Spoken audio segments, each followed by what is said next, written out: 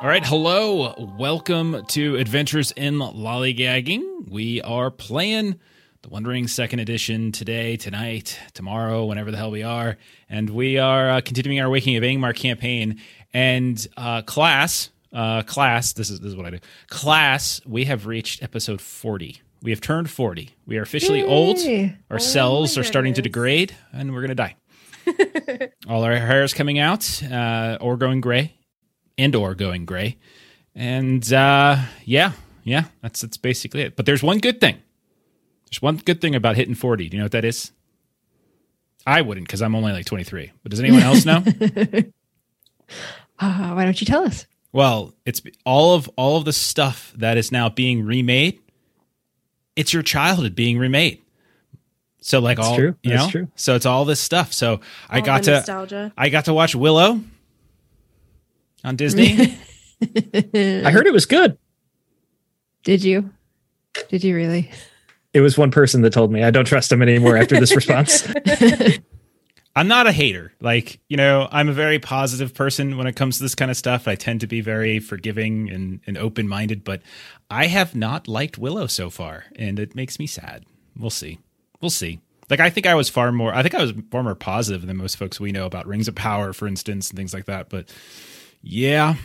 I don't know why I felt like talking about Willow, but I just felt like, hey, we're 40. That's crazy. We are 40, and we're celebrating 40. Yeah, and we are. I mean, like, if you think about it, every episode we do is between 2 and 4 hours. So let's say 2.5, right? That means we've produced, think about that now, like, what? Something in the neighborhood of like 100 hours. 100 hours? Yeah. You're a little faster than me. It's because you're young. It's because you're young. And a year. And yeah. it's been over a year. And it's been over a year. When we started this, I did not know if it was going to go this long. I'm actually surprised. This doesn't feel like it's been a year. It doesn't. No. I remember our last very long campaign. That felt like a year. That felt like 10 years, actually. And we all know what we're talking about, except for maybe Steven. But I think Steven could probably guess. But no, we are, and Melissa's right, we are celebrating. We do have a wonderful new giveaway from our friends over at Norse Foundry. I'm sure Eric will pop in at some point. But we are giving away another set of dice. So throughout the month of December, we're giving away 6 total sets of dice. We've given away 2 so far, and we're on to our 3rd. And we're giving away tonight. We're giving away this polyhedral set of the Bifrost die. You can see there's this sort of like kind of oilish like effect, like this little discoloration. It's pretty cool. And in addition to the polyhedral, we're also giving away a boulder, which is a giant golf ball size D20. Matching in this case to the set as well. So we're giving that stuff away, it's pretty fun. So we're not going to do it right in the beginning, because if we do it right in the beginning, then you leave, and I'll feel terrible about myself. And so we'll wait until somewhere along the way in the middle, and we'll throw it out. I don't anticipate this being a particularly long session, but on Monday or something like that, I think I said in a holler session, I was like, "Oh, we're definitely going to finish this chapter tonight," and we didn't finish. So I'm tired of promising things. We could go 10 hours. I don't know. Here we go. Why don't we go ahead and do some intros as per usual? Tell us who you're playing, I guess in the case of Steven, let us know who you walked off and killed at the end of last session. So we'll start with Long. Long, tell us about your fellow Floy here. Yes, trusty old Feloy, the dwarven treasure hunter. He's had a little bit of failures, gathering some shadow scars as well. I think he's up to 3. He's taken on a couple injuries. He's another scar there. He's still grabby at the treasure, grasping at his flaws. So he's got that going for him. And his trusty old steed, Root or Beat. I don't even know. Everyone, we always confuse Beat and Root because they're so similar. They're such similar names. But yeah. Okay. Trusty Long steed. has Beat because on our notes on our company page, it has more treasure, and I have Root. That makes sense. I also like how you called it your trusty steed. Have you ever ridden that pony before? Or is it just there for you to put treasure upon? Probably the early days when I didn't have too much treasure. That's a good point. Would you say, like, in your travels back from Angmar, are you actually riding it, or are you using it to more as like a cargo? Yeah. It's definitely cargo because I've even gotten more treasure. Nice. I see Eric in chat. Eric, hey, we're doing a giveaway again. We got your Bifrost dice going. There's the boulder. This thing's so huge. But we're doing Bifrost today. What have we given away so far? I think we given away Black Lava the other day on Haunted West, Lycanthrope? And we did Lycanthrope during Hunter. And so we're gonna do Bifrost because it's made the most sense. We've been in the frosty lands of Angmar. It's wintertime, so yeah. Can you win? Sure, why not? I'll mail them back to you. Okay, next up we have Ashley. Ashley, tell us about Gilly. I'm playing Gilly Kettlegrass. She is our Breed-blood hobbit, and she's pretty despondent at the moment, considering where we left. This was a really important thing that we failed to complete and accomplish, and she's realistic, and so she's not sure if Sorendir will be coming back, but she hopes he does. Yeah, that's kind of where Gilly's setting is. She's just despondent and sad. Well, I'm sorry to hear that. Sad Gilly makes everyone sad. But the good news is that Steven is still here. Well, now that I say it like that, that's kind of even sadder. I don't know. Maybe his power will go out again and we'll lose. No, it's not If we get lucky. I'm just kidding. I don't really mean that much. Next up, Melissa, tell us about Arinio. Yeah, Ranger of the North champion. Convinced Marimbem and Talendil to join us in this trek to Angmar for, the greater good, and got them both killed. So yeah, lots of bad feelings about that. And destroyed the snowshoes in a completely useless attempt at trap making. So got some people killed, destroyed some stuff, yelled at some friends. This was a stressful adventuring phase. Indeed it was. And then you all ditched the last guy who we're going to go ahead and let Steven introduce. You ditched him. You left him. I'm not sure if you all caught the way I phrased. I drop a summary for them of what happened in the last session, usually the day of our session, so that they have it fresh in their minds, and I then share it with you all in a moment. There's a specific way I phrased the end of it that I don't know if anyone considered, that maybe Sorendir didn't voluntarily leave the party. Maybe something else happened, and no one even entertained it. Go back and listen to the episode. All of you just assume he abandoned you. None of you thought at any point that maybe he needed help, and it's too late for you all to go back now. So regardless, he did need help. Mm-hmm. Oh, that's for sure. Steven, yes. tell us about Sorendir. Sorendir is elf of Linden, warden of Eriador. He is known as Sorendir the Twice Broken. When we last saw him, he had his face covered in bandages from all sorts of scratches and scarring that happened to him. He was in a very despondent state, and his fellowship left him behind. So he might even be dead at this point. I might be playing a dead elf right now. Sorendir the 3 times broken? Yep. 3 times broken, yes. The thrice broken. So I really do find it interesting. If you actually go back and listen to that session, it just felt like no one ever entertained the thought. Because everyone, I think meta was coming into play, like, oh, it's Steven. He's doing something. That's what it is. No one entertained the thought. We also had that big argument beforehand. It's true.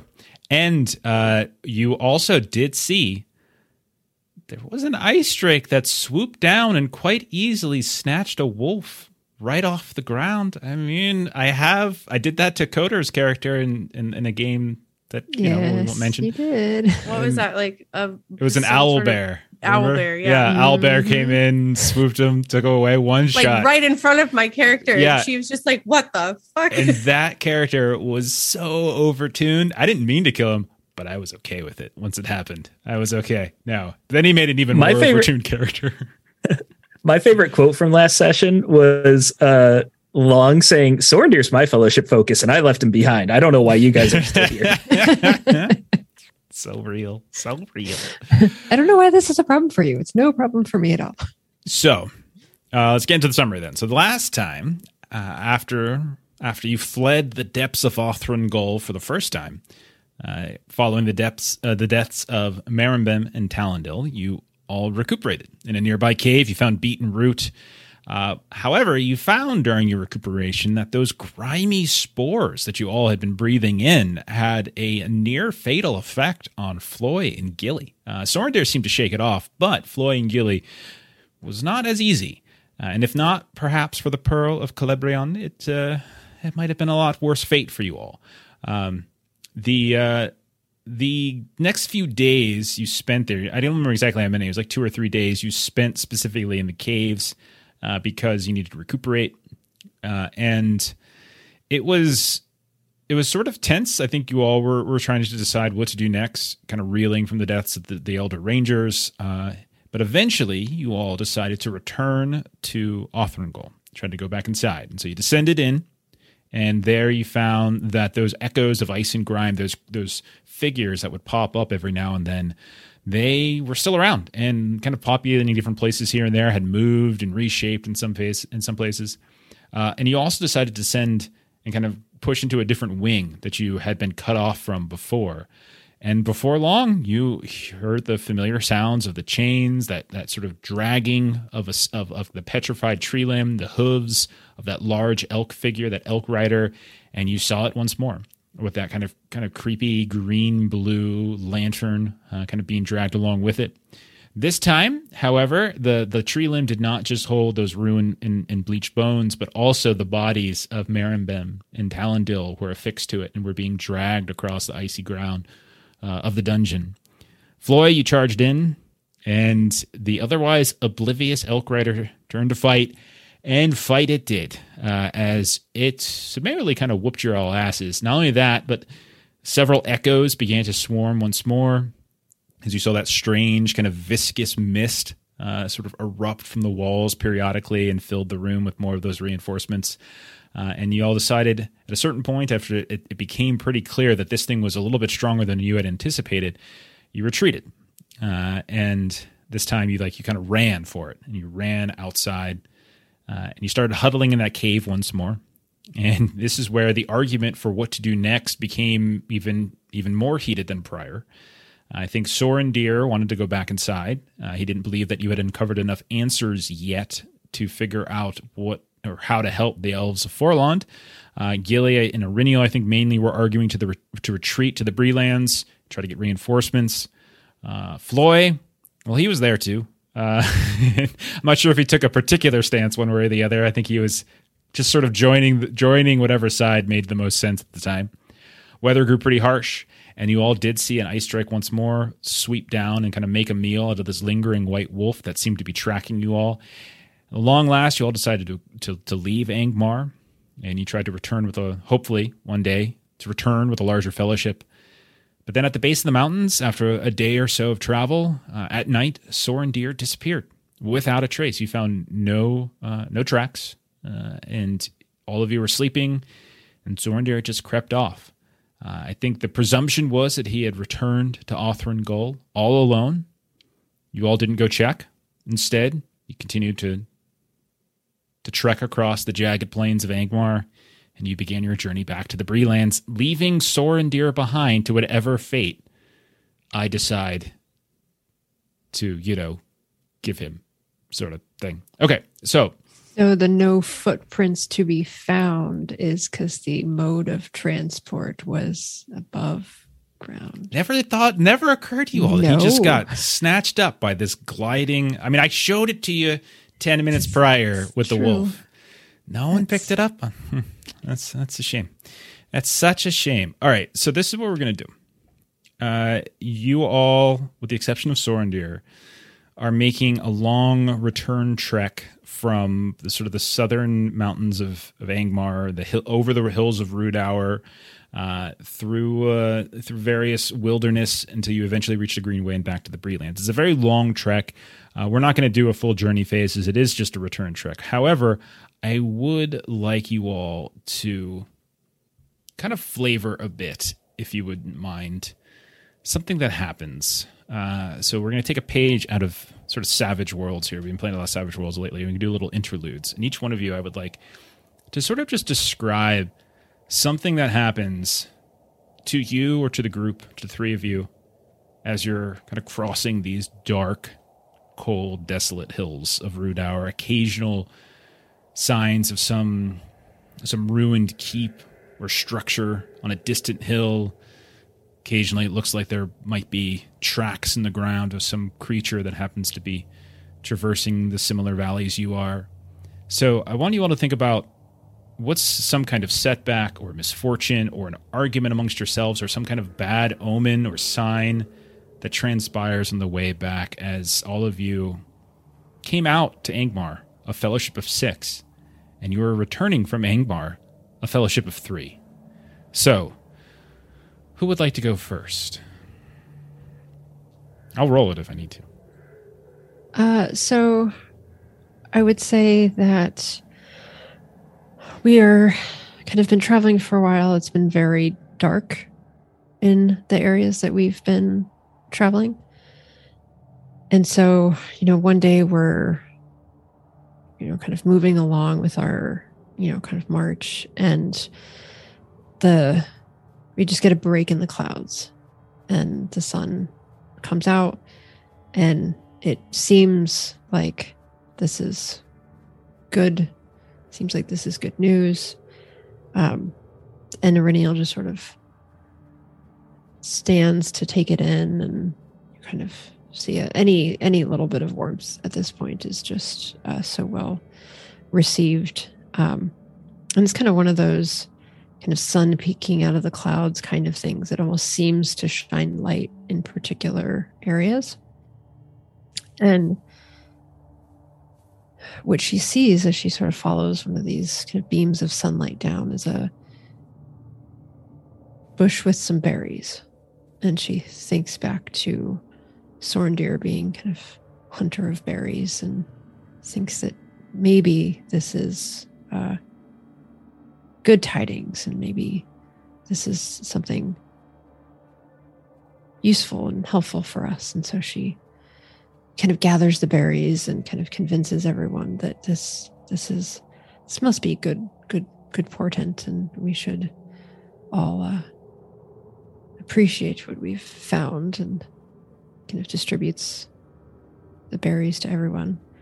And since this is not intended to be a favorable interlude, then that doesn't actually sit well with us.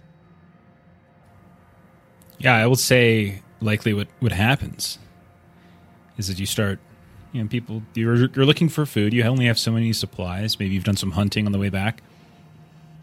And as you're trying to sort of supplement some of your food with these berries, eating a few from time to time, at a certain point, maybe a day or so later, Renio, when you kind of reach into your pack and you grab the berries themselves and you bring one to your mouth, you're alarmed to find that they are rotten through and through. You look into your pack, every single berry that you have collected, this huge bag of dozens and dozens of these berries, has rot in some way. Not only that, but there are bugs and strange sort of grime just sort of swirling about in there. You can feel it move. It's like reaching your hand into this bag and you feel movement coming back. You dump it out and you can see interspersed with all the berries are these small little maggots that seem to be growing and like bursting out from within the berries themselves.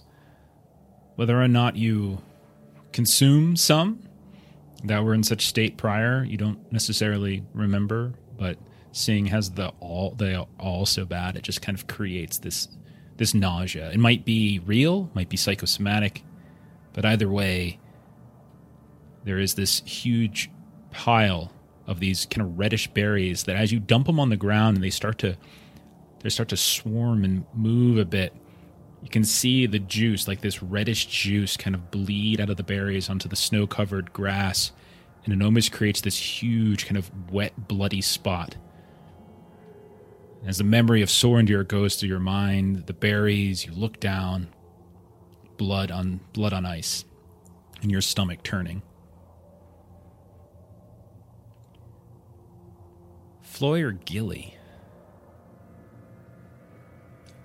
For Floy, he's pretty disheveled. Head hung down low, 1,000-yard stare. He's still speaking like Maribem, Talendale, and Sorendir are still in the party. Just occasional statements. Like, yeah, you're right, Sorendir. We're going to make it. The only thought in his mind is really just getting home, getting down the mountain. He's not really upkeeping his appearance. His axe gathering rust. His beard frozen. His fingers pretty much just a walking icicle.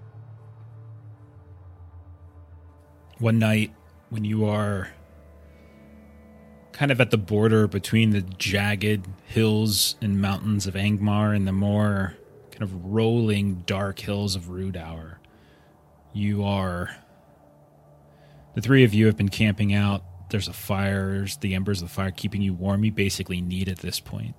And you hear something that kind of wakes you up. And you hear...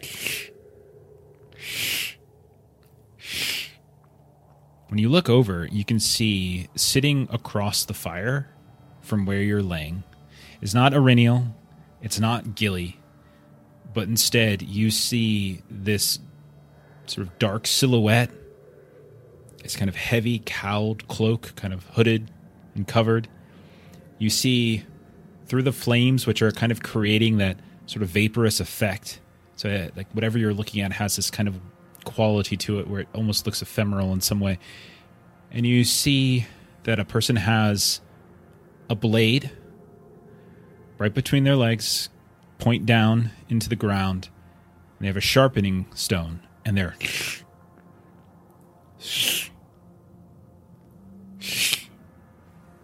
sitting right across from you.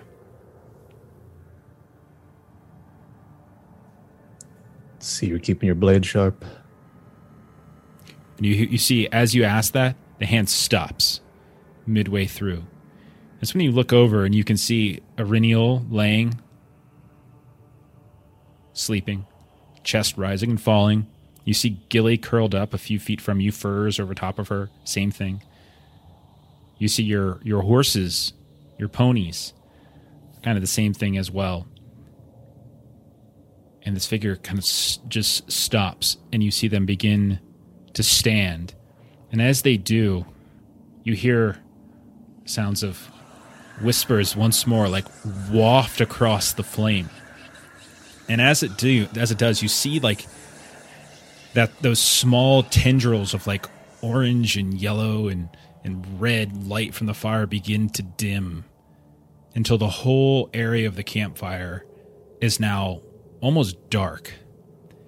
And all that remains is the tiny flicks of light down at the embers, the very like the kind of the rocks and the few twigs and branches that you were using.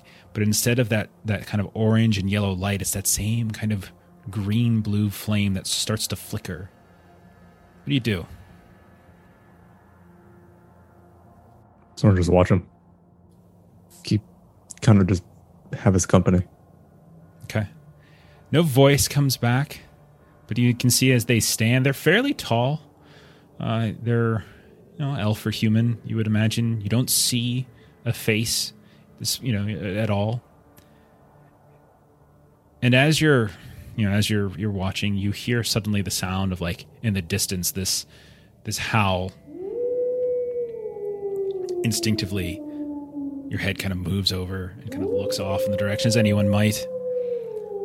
And then you hear behind you by the fire the sound of something falling. When you look over towards the campfire, you see once the flickering of the flames is still very low, and you see that the sword has fallen to the ground, and the snow and the sort of the rocks, the dirt on the other side, and it's just fallen to the ground. I'll go over to it. Go over, you look down, and you realize it's the Morgul blade that you had taken from the battlefield north of Eskerdale, that you nearly were killed by some wraith that attacked you, you think at least, in the woods west of the Blue Mountains, that Ariniel stole from you, or kept for safekeeping. But here it is outside of her pack, laying on the ground, and some figure was sharpening it at your camp. I'll just sit by it and just stare at it all night. Morning will eventually come. Gilly, you're the first to wake between you and Ariniel. Very little light on the horizon, but you can see enough that you can kind of visualize the area. Fog, this icy cold fog, is just oppressive. And you see Floy sitting at what is now a fire that has nothing to it. It's just the kind of the blackened remains. There's no flickering flames. There's a bit of smoke kind of coming up from it. And he's just sitting on the ground. And right next to him, or do you have it in your hands, Floy? One of the two, is the Morgul blade.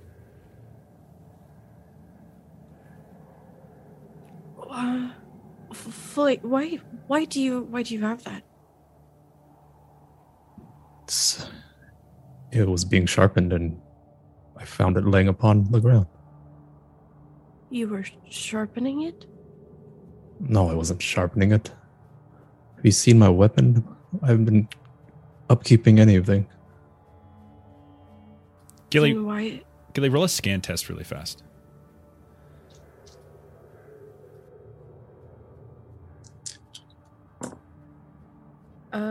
Great success. The blade looks freshly sharpened. Like you look at it, and you've seen it. You guys have seen this before. It's kind of a dark, grimy blade, but you look at it, and it still looks the same. The hilt design of it is definitely the same, but it's been sort of dark and kind of covered in ash or shadow or something. It just looks worn. But for the first time, the blade itself looks sharpened. It looks like the underlying metal is starting to peek through whatever is kind of covering it. And not only that, but you see in the ground, just a foot or two away from where Floy is sitting, there is a half-buried sharpening stone. Floyd, the sharpening stone is right there. I'm to believe someone else came into camp and just sharpened this for you? Oh, now you don't believe in me.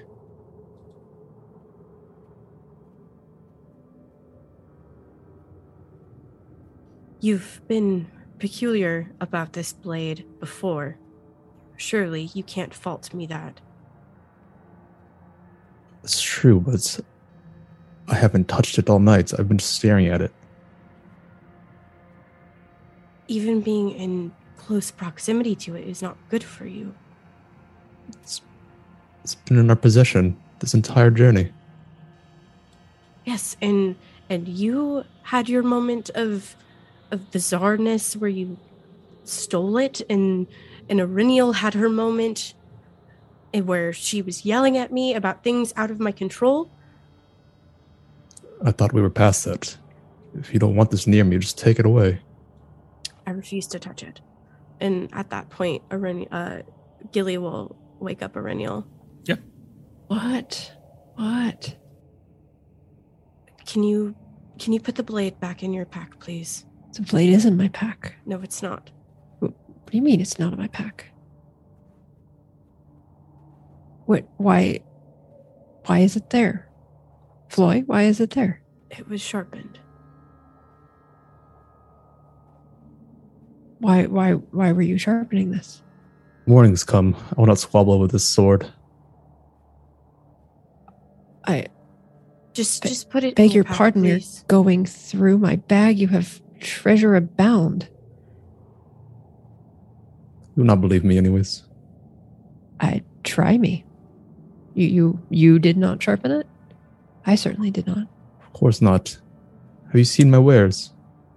Then who? A shadowy figure. I did not get his features.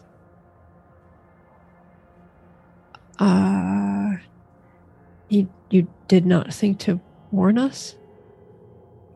There was no danger. Everyone's just flabbergasted. Where we just came from. All brings danger. It seems you rested well, so there was no danger. And Irenia will just sort of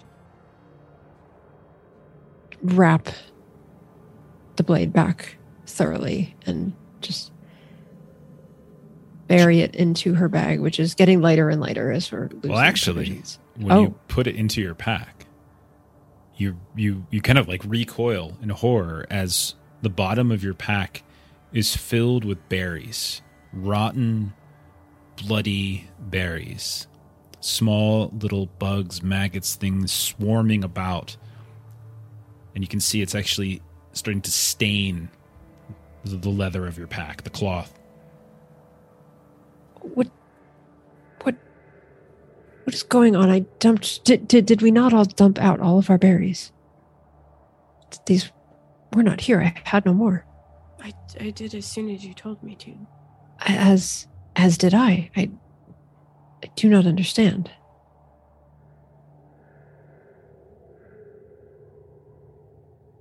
We must not have slept as well as we thought.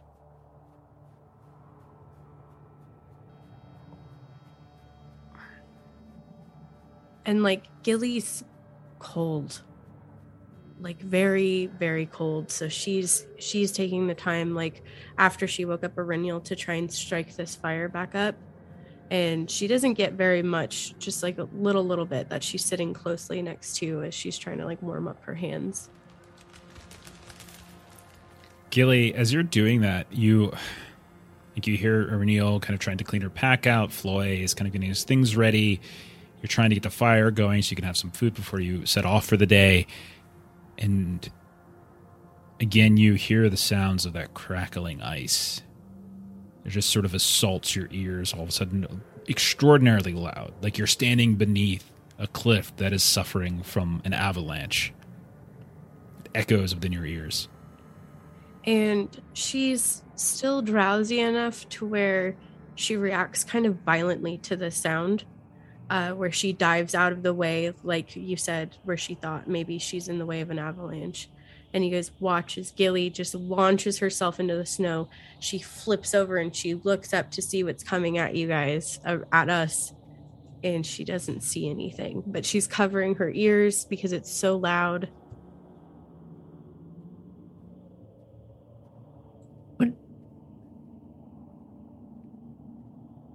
What are you hearing? Do you not hear the crackling? The mountain. It there may be. It might be a landslide. And Eryniel will stop and listen. No, It's so loud. It's so loud. It's so loud. It's so loud. I'm so tired of hearing it. we must make haste. We must exit this area. It continues to affect us. So you push on. And it's again roughly a month of travel. You're going through the worst parts of winter. But we'll turn to Gilly, like either sometime following that, or maybe closer to Bree, or whenever you want. Like narrate or sort of do a little setup for some kind of moment for us. What would you want to do, Ashley? So as we got a little bit closer to Bree, depending on the way that we come, Gilly starts to notice those white flowers that she's noticed previously, that she has copies of in her book. And it's bizarre because normally they don't bloom or break through the snow. Sure. But she's noticing them, and she's gathered a few and she's holding them. And it doesn't sit well with her that she's coming across these. And one night, as she's up keeping watch, doing her part of the watch, she's so cold, and she's trying her hardest to stay awake, but the cold is making her drowsy.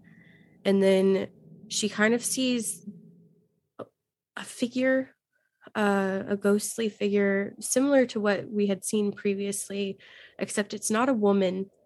It seems like a man, and for a brief moment she thinks it's Talendil or Sorendir. And so she stands up and she starts walking towards this figure. You said this is at night? Yeah. So it's a very hilly, undulating ground as you near the Bree lands itself. When you get over the Weather Hills, there's all sorts of inclines, valleys, and you see, like, as you're kind of hustling to get there, your hobbit feet occasionally kind of slipping or falling in the icy turf.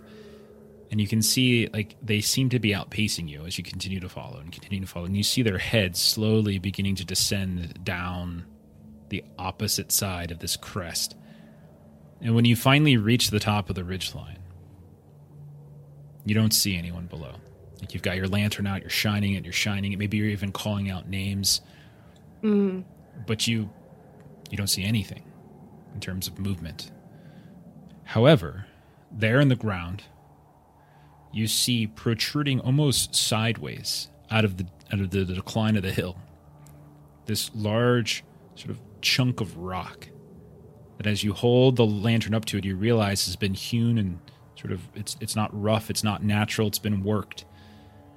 And as you hold it there, you can see that all around it, what you thought was snow and ice is in fact this just array of these flowers growing underneath it, over top of it, all around it. And you can see, kind of carved into the rock itself, are runes of a kind that your scholarly mind does not recognize. A lot of the engravings have faded over time, but some have certainly remained. But you see no signs of anyone moving around here. Gilly will probably stay there for a while. I figure she has last watch, so she stays there until daybreak. Eventually, everyone else wakes. You look around. You don't see Gilly immediately. But then you peer into the distance, and you can see her, 100 yards away. And she's kind of perched up or near this sort of ruined piece of an obelisk or wall or floor. It's hard to say, but it's sort of flopped over, or it's pushed out of this hill that you're on. You're not sure exactly. But you see her over there, just kind of the lantern kind of giving her away in the sort of dark morning. But you see her sitting there. After packing up, I would catch up to her.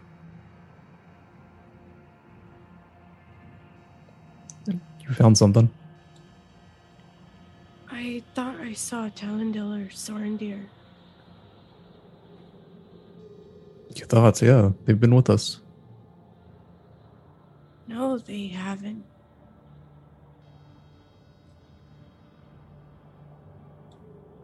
Talendil and Meribem are dead. And we don't know about Sorendir. So one day he'll be back. He's just hiding again.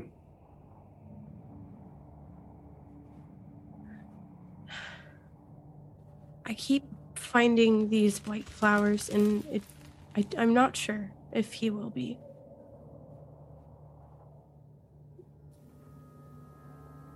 While you're sitting there, you're telling him about these flowers, and you see these flowers.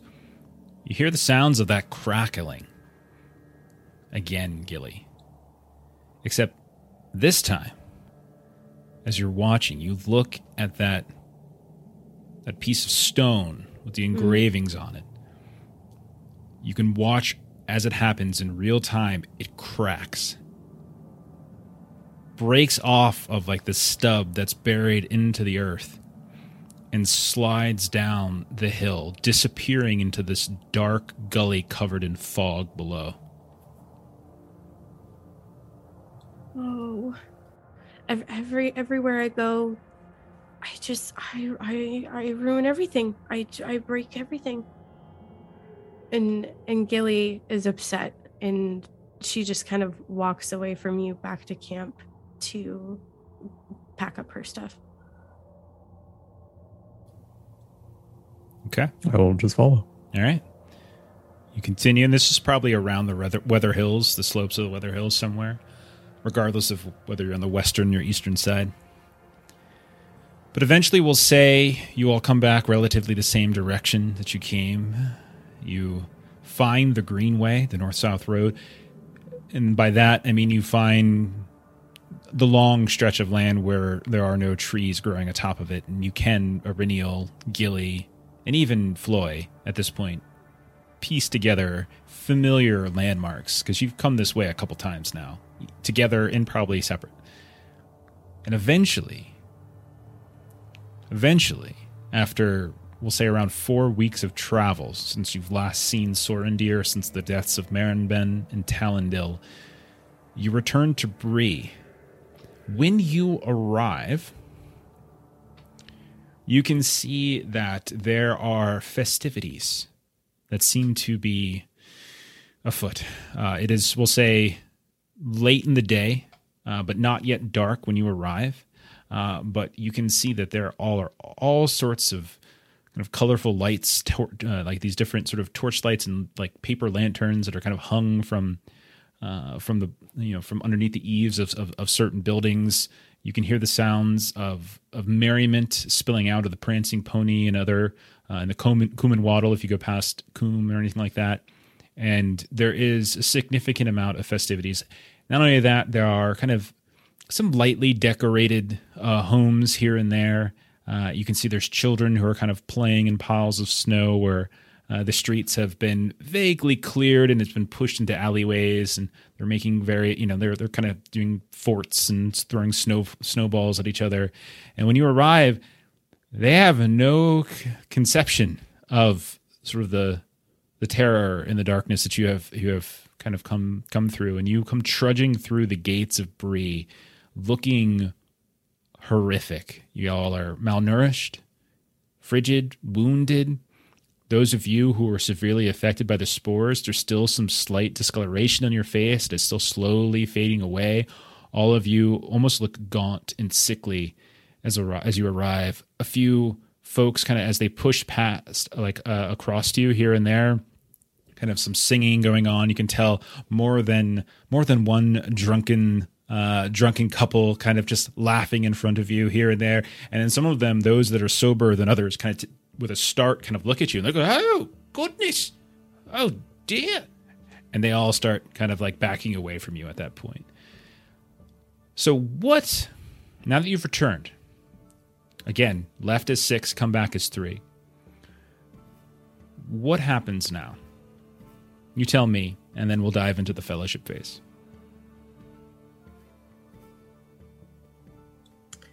I think Gilly offers for this night for everyone to, because we've established sometimes she lives with her parents, but she also has her own apartment, like building behind their house, to come stay with her there for the evening. It'll be cramped, but it's at least warm.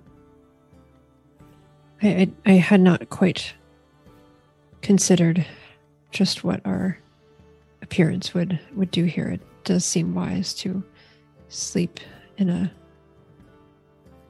inside away from the elements and clean ourselves up. And she just sort of gestures to Floyd's just beard and like everything that had just been so nicely manicured before and is now kind of a rat's nest of knots and whatnot. I just grunt in agreement and follow wherever they take me.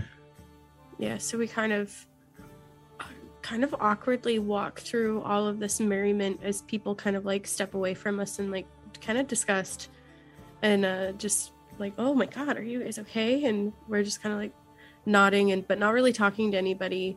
And Gilly is effectively trying to maneuver us to possibly avoid people who we feel like we need to answer questions to, like Oswald, her parents, and just tries to quickly get us into her apartment. Sure. And so we'll say, and again, we don't have to play this out hour by hour, scene by scene, but we'll say you make it back to your home. Give a moment of, you reunite momentarily with your parents, your family. They are overjoyed to see you, but also can kind of see this haunted look in your eyes, Gilly. Like, you are the brightness of this party, and you are no longer that kind of effervescent sort of shining beacon of happiness and positivity as you look much the worse for wear. You managed to get everyone kind of settled, and for a night or two, or however long you see fit, you all rest and recuperate in warm beds. You get food and drink, enough that should you choose to leave Bree for the Yule Fellowship phase, you are probably capable. Floy, you would probably learn that from the dwarf house in Bree, there is a caravan that's very late in the season, but they're going to try to make it over to the Blue Mountains at some point. So if you wanted to travel back, you would probably be able to hitch a ride with them, travel in relative safety through the Shire, maybe check in on your wife, and then head on back to the halls of Gladrock. So we'll dive into the actual fellowship phase now, I think. So just where is it people are going to be kind of holding it? Like, we can also, if you want to, because I know there's some group choices we can make. Like, I don't really care about getting the timing too perfect. We can sort of retroactively say, like, you guys did something before you left, but Floy, would you be going back to the Blue Mountains? Yeah, I plan on going back. Okay, fair enough. Gilly, you're staying in Bree? Yep. Okay. Auriniel, what would you do? Auriniel was considering going to the cabin in the woods that Maribem and Talendil had been staying at. Okay, sure. Yeah, that's in the Chetwood. Yeah. North of Coombe. Mm-hmm. Yeah, that can be done. You would probably know how to get there yourself, but if not, you would also know Elise Briarcleave, the woodswoman, the woodcutter you all saved very early on in the campaign, who has remained a friend and a contact with Hollis Oakstout of the Midgewater Marshes, the exiled warden that you've all encountered with the dogs.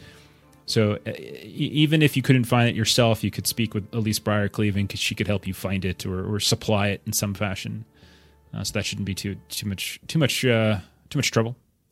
So you then are remaining roughly in the Bree lands. Gilly, you are remaining in Bree, and Floy, you head off to the Blue Mountains. Sound good? Yes. Yep. Okay. So we're going to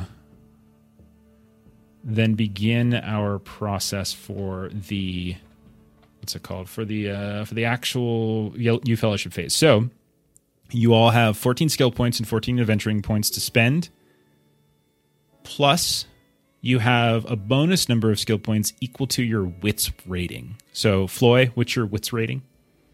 It's 5. Okay, so you get 5 more, so you'd have a total of 19 skill points and 14 adventuring points. Gilly, what's your wits score? 6. Okay, so you have 20 skill points and 14 adventuring points from this last phase. And then Auriniel. 3. Okay, so for being the dum-dum, you get 17 skill points and 14 adventuring points. Okay. We're going to call, so what we do is then we want to set the duration here. We're going to treat this as a couple months, probably basically pushing through winter into early spring. So spoiler alert, it's going to be a lengthy winter. And we probably won't pick up with too much travel again until, I would say, March. So that's a duration. Floyd, travel from Bree through the Shire into the Blue Mountains is relatively harmless. It's actually, even though the travel itself is cold, the roads are not as populated, and you are amongst other dwarves mostly. In your journey back, some you might know personally. Some you just might know by name, merchants that come and go here and there.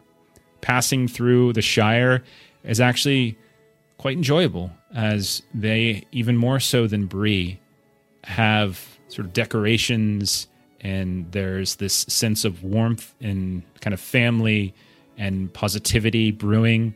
The only kinds of sort of negative energy you're getting is gossip here and there. So it's got that moment. It's almost refreshing to some degree to see that the worst things people have to deal with are nosy neighbors. I'll tell you what, roll a d12 and let me know what you roll. 6. Okay. Passing back over the Shire, and then more specifically as your caravan goes over the far downs on the western edge, or the White Downs, I should say, past Michel Delving, you camp out kind of on the western sides of Michel Delving, like the last major town in the Shire before it kind of becomes a little bit more wilderness. You do have another one of these strange moments in the middle of the night, but where on the hills of Rudour you woke to the sounds of somebody sharpening a blade, and that person still unidentified. This time you awake to the sound of distant reverie. Like you can hear the sounds of strange string instruments, music, high-pitched voices singing in some sort of chorus in unison, and it suddenly starts to flood you with these memories of the last time you crossed over here with your compatriots coming back from Forlond. Do you seek out the music in the night? I will follow the familiar noise. As you wander off, you see what looks to be in a grove of these sort of low-hanging, probably fruit trees of some kind, but they're not bearing fruit currently. And it is this almost perfectly circular grove. And there's light snow frosting on the branches and on the ground. You see lights almost kind of moving about, and almost like fireflies, but that can't be right. This doesn't seem the season. When you get closer, you see that there's like this bonfire that seems to be roaring up between the circular trees. The closer you get, the louder the music becomes in your ears. You hear a familiar, kind of feminine, high-pitched voice kind of squeal. You see a couple figures, looks like hobbits, sitting around this fire. You see a few of them are drinking, a few of them are singing. You see other things moving about too. Might be shadows flickering. Might not. But we're going to fade out on that scene though, so we don't want to reveal too much about it. But it's a very warm place, Floy, is what happens. Okay. And eventually, when you wake up the next day, a bit of the darkness that has been growing in your heart feels a little lighter. You wake up in that same grove. You've seen a couple hobbits around you. They all kind of give you a wicked look. You see empty bottles kind of cast about here and there, the burnt embers of the fire. And you see random like streamers and ribbons kind of cascading through the branches above. You do anything? Just bid the hobbits farewell. Goodbye, Master Dwarf. You have a fine rest of the season. We will see you on your return. Very well. Just nodded at them and walk away. Okay. And so you hear them sort of chuckling and gossiping behind you. And you make it back to your party as they were kind of looking around, growing a little bit more concerned. And you get back on the road and you head off into the Blue Mountains. Okay. So, with Floy having returned to his home, with Gilly and Arinio there as well, why don't we start doing our customary... We're going to do one round, and then we'll do our giveaway, and then we'll come back and finish. But we're going to do our customary perform updates. Remember the way we do it: when you spend your XP to up a skill or valor or wisdom or whatever it is you're upping, describe a little scene. It doesn't. We don't have to play it out if we don't want to, but it could just be you describing an action, either you practicing or you thinking back to the adventuring phase, something you learned from that moment, just something to kind of tie the mechanical point increase to the story that we've been doing, right? So, who would like to share their first training, their first growth?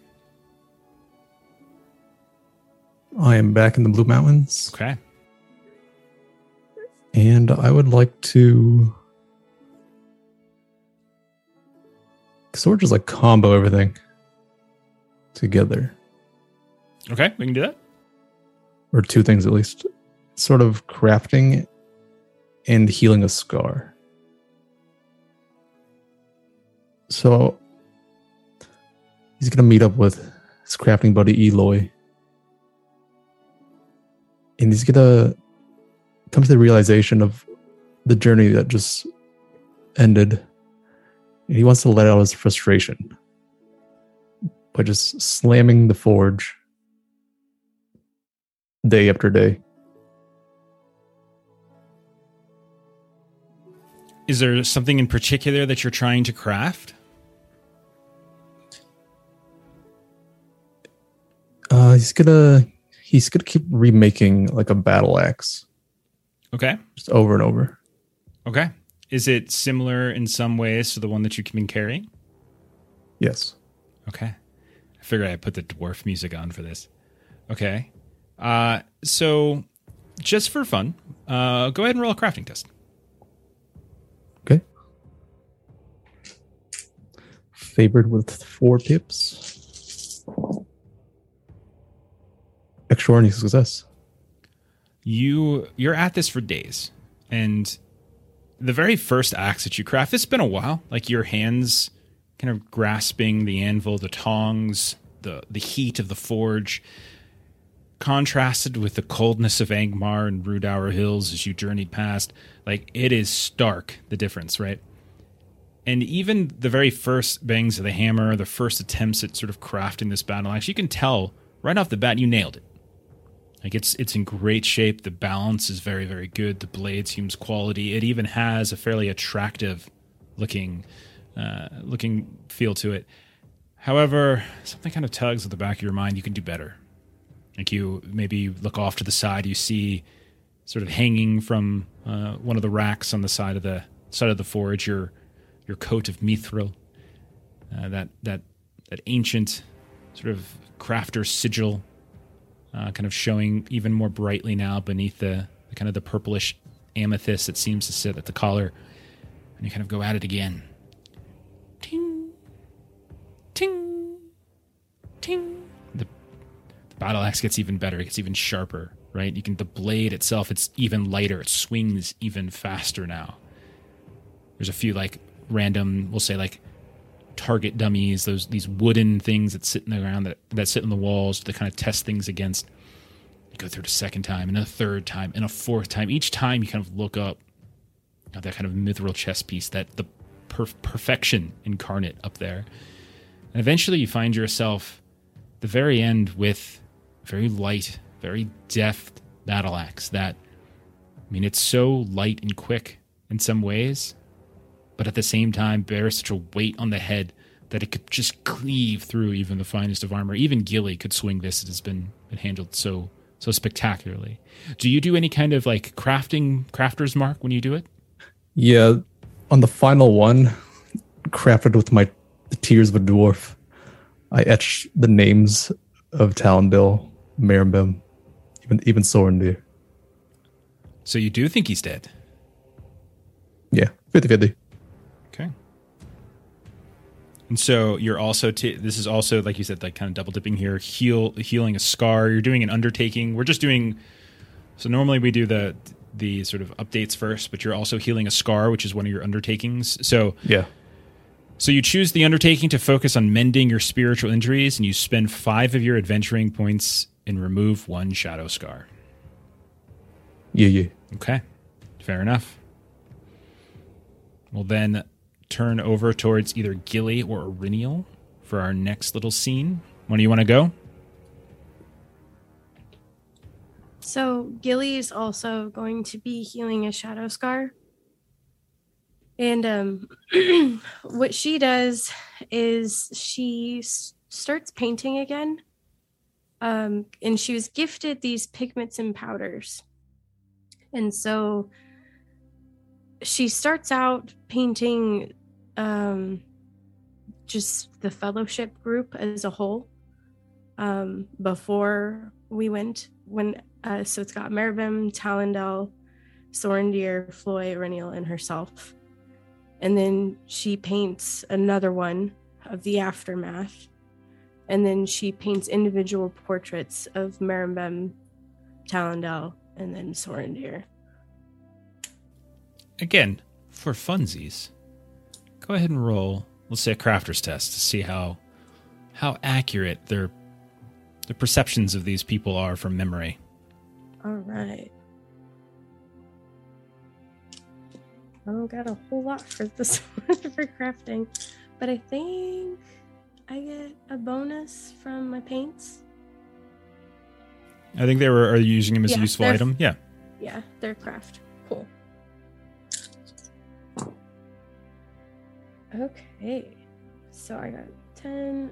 That's perfect. I passed. I got a great success. A great success. Okay. You have extensive experience drawing Floy, of course, as we know. Dwarves, yep, and his brothers. Specifically Floy. So his depiction is accurate as can be. However, it's definitely taking on a bit of a heroic lens, right? Like he looks...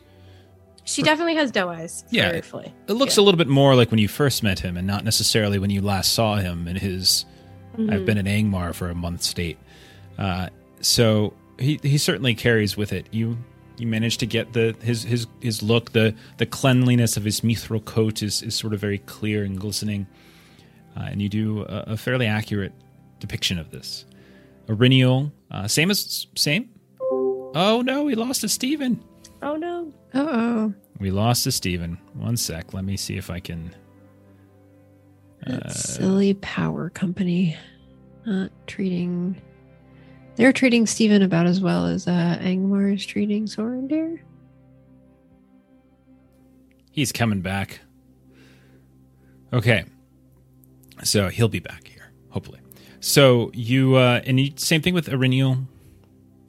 Again, more of a heroic look to it. One morning after you've painted it, and you've done a very good job of accurately depicting the look of your people, you look to the painting and you realize you think you see a smudge. We have one too many Stevens. Let's get him out. Sorry. No, there's two. Let's get this guy out of here. There we go. Sorry about that. So you think there's actually a smudge, but in fact it is not a smudge. Somehow, at some point, maybe in the night, maybe in the morning, maybe while you're painting, just your mind kind of drifted and you see in the distance, in the background, you seem to have painted one of these echoes of Othran gold, that same sort of spiky ice angles here and there where the elbows meet, the shoulders are, the kind of dark, grimy center encased in ice, and it's a perfect depiction, small in the distance, but seeming to kind of stare down at the group of you who are otherwise happy and capable. Mm-hmm. And then finally, we'll turn to Aurinial. Aurinial, give us one of yours, and then we'll do our giveaway. Okay. So for updates, Aurinial's going to focus on. She actually had some points left over for last time, so she's going to do both stealth and persuade, but I'm going to focus on stealth. So she is going to... I'm imagining her just kind of in everything she's doing. Like this being quiet was so important in trying to kind of get through Angmar that she wants to kind of try to be even better with this. And so even when she's like around their cabin, she's trying to like walk wordlessly, kind of noiselessly over the kind of creaky wooden floors, she's going out to kind of the wildlife in the area and trying to just move soundlessly around just deer or different, kind of woodland animals, and just really trying to practice. And just for funsies, just roll that test. Let's see how it goes. Oh, I was not prepared for that. I just did it with Ashley. And I feel like you probably should have. Yo. That's a fail. That's a 9 total. At a certain point, as you're trying your best at this sort of stealthiness to sneak up on some of these snow hares that are bounding about within the Chetwood, you place your foot down and you hear a snap as it kind of sinks beneath a small layer of snow. And as you look up, this hare just goes bounding across it and just disappears off into the distance. When you lift your leg up, kind of pull it out from beneath that small thin layer of snow, you feel like your foot had kind of like sunk deeper into like the moist earth and then broke something. You realize that your boot is covered in this red slime, almost like blood. When you kind of look down at where your foot was, you see that there's a carcass that you had stepped on and kind of snapped as you done so. The body of another one of these woodland creatures that had somehow, within the last few days, been killed, perhaps by another creature, or just died of its own accord, and you had somehow stepped on it, and is now covering your foot in this sort of grimy, brown-red, like, sludge that reminds you with some amount of accuracy of the berries that you repeatedly saw on your return trip from Angmar. And Ireneo, as she did before, is just kind of taking out her bag and just dumping everything out and just double, triple checking that she didn't bring any of these just blasted berries back. You can still see the stains on the cloth and the leather and everything, but it doesn't look like you have any. Okay.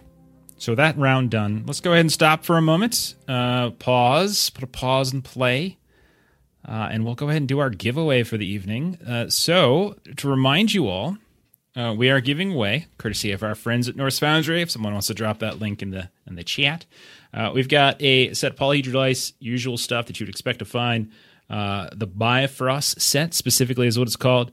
It's got this wonderful kind of like sort of rainbow reflective quality to it. And in addition to that, what comes with this, there's only going to be one winner. We also get what's called a boulder with these large kind of golf ball sized D20s are going to come along with it. It's all matching in this case. We're going to do one winner.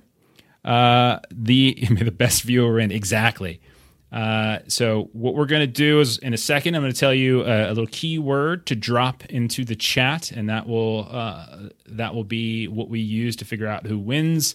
I will say that we do have to kind of limit where we're shipping this stuff to. So we're looking at like continental US. We'll do Canada. It's the season of giving. We'll do Canada. But if you are one of those folks who watch us and you're kind of overseas somewhere, we'll figure out something different for you all next year. At the beginning of the year, we'll find some other giveaway to do for you. But for now, this one's specifically continental and in Canada. We'll let it be Canada too. And then let's see. What do we want to do for our keyword? Fellowship. Oh, Eric has just said if an international person does win, he'll get you a gift card. Look at that. Look at that. Ooh. Okay. Thanks, Eric. Thank you, Eric. So generous. It's the season of giving and of terrorizing your players. What you got, Ashley? Fellowship, like Steven said, Yule. Yule. There we go. Yule. Okay. I think Yule makes sense. It's only 4 letters. Yule will be the word. Yule. Go ahead. We'll say. Are you ready? Let me put it in. Yeah. Hold on. Let me put it in here. Where does this go? Keyword. Let's see. It goes there. That goes there. And that goes there. All right. Everyone go ahead. If you want to enter, please go ahead. Type in Yule into the chat right now. We'll give it a minute or so here. If you're interested in winning these beautiful Bifrost dice. It's what I roll every week. Oh, I see one. I see 1. I see 2. I see 2. I see 3. Babcom, bro. Welcome to the chat. Welcome to the chat. Oh, there's a couple more. Keep it going. There we go. Hey, Faradrift. Shantan Rosini, I'm very, very sorry about our voices last night. Sundance, Astralis. Oh, I see what you did, Griffin. You little one there. Griffin was a previous winner. Has already won a set of these. Yeah. Give it a minute more. Again, if anybody wants to drop it in, go ahead and do so now. Are y'all feeling sufficiently depressed? Have I depressed you all enough yet with your characters, with the dreams? I mean, the last few weeks. That's recovering now. Been. Things are Chloe looking up. saying 50-50 really hurt me. 50-50. That's funny. I said in chat, I thought 50-50 was generous. So, Definitely. We don't need to say that out loud, though. Oh, oops. All right, 30-second warning. If anyone wants to get in, type Yule into the chat. I'm going to be drawing it in about 30 seconds. Again, it is for a set of Norse Foundry Bifrost dice, along with a Norse Foundry matching Boulder D20. If anybody wants to hurt somebody, this is definitely a good thing to use because it's very heavy and awesome at the same time. Where's Sorendir? That's, I know where Sorendir is. He's in the belly of an ice drake. Oh, no. Well, actually, I guess at this point, he's, Worked its way out. It's fast. Okay. Go ahead. 50-50 whether he's still in there. Maybe that's what it is. 50 of them is and 50 of them isn't. Okay, here we go. We're going to go ahead and I'm going to roll it up now. The winner is... Wait. What? No. I'm going to re-roll that. Sorry about that. Let's try it again.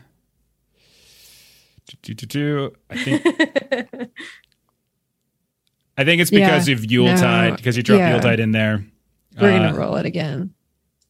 Okay, give it a second. We're going to roll it again. That's funny. I didn't realize it would pick up stuff like that. Okay, here we go. Try this again. Faradrift! Hey, Faradrift. Faradrift, you have won the giveaway. All right, I will reach out to you through Twitch. I'll send you a message right now, and I'll get your info, and we'll figure out how to get these dice to you as fast as possible. Yeah, that's what we're doing. Okay, so congratulations, and thank you for supporting the channel. You've been around for a while now, and it's always fun seeing your name pop up. And you're always so nice with giving me what are those called, complications to hurt people with. And I very much appreciate people who let me hurt others. Wait, that sounded weird. That sounded weird. Why did that suddenly sound weird? That's a little weird. But also to anyone else, we'll be giving away a few more times, and there's a code in the chat.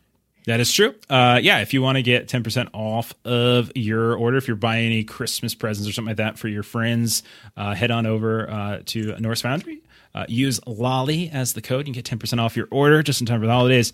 And I think the next one we have scheduled, our next giveaway, I believe is going to be Regency Cthulhu next Friday. I think that's the plan. Mm-hmm. So if you want to come hang out with us next Friday night, we're going to be concluding our little Regency Cthulhu one-shot. So we're going to be giving away a dice, another set of dice then. So that's the next time you'll see it. Okay. Norse also has some cool mystery bundles going on right now too. So check those out. Very nice. Oh, yeah. I know what you're talking about. Okay. So why is this not working? Why can't I message Faradrift? All right. I'll figure it out.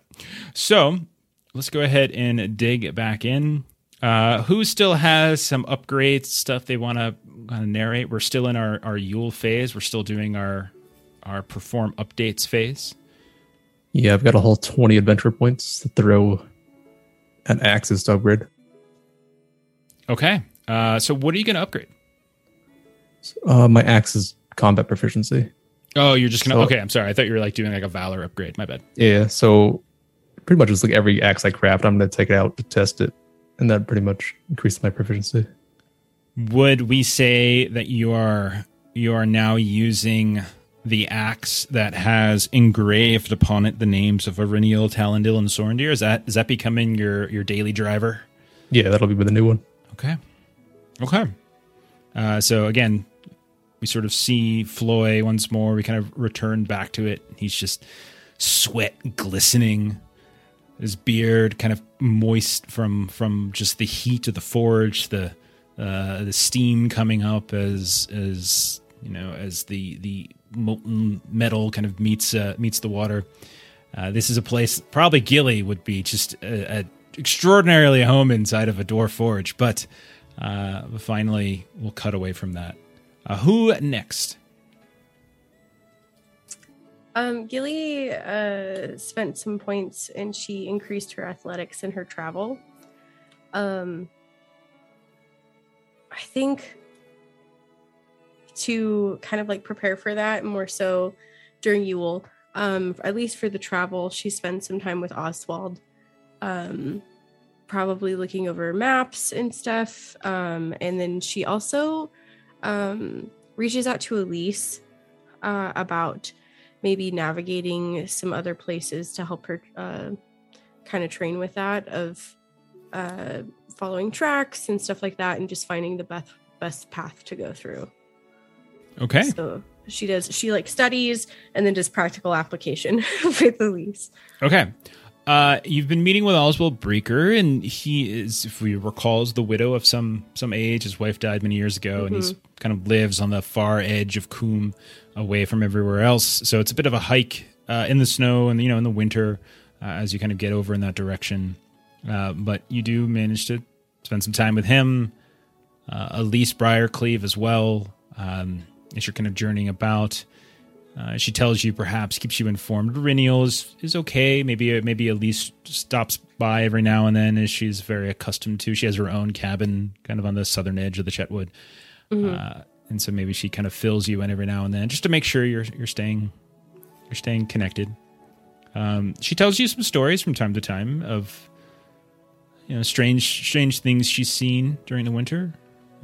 She's starting to notice that it's getting colder faster than it did the year before. Some of the streams, rivers, and things, ponds have frozen over more quickly, more thoroughly than they have in the past. And you've seen it to the point where she sadly has seen like birds and other animals kind of get almost like a flash frost has come through, and they kind of trap themselves, like a leg or a foot or a wing kind of trapped within the ice of a pond.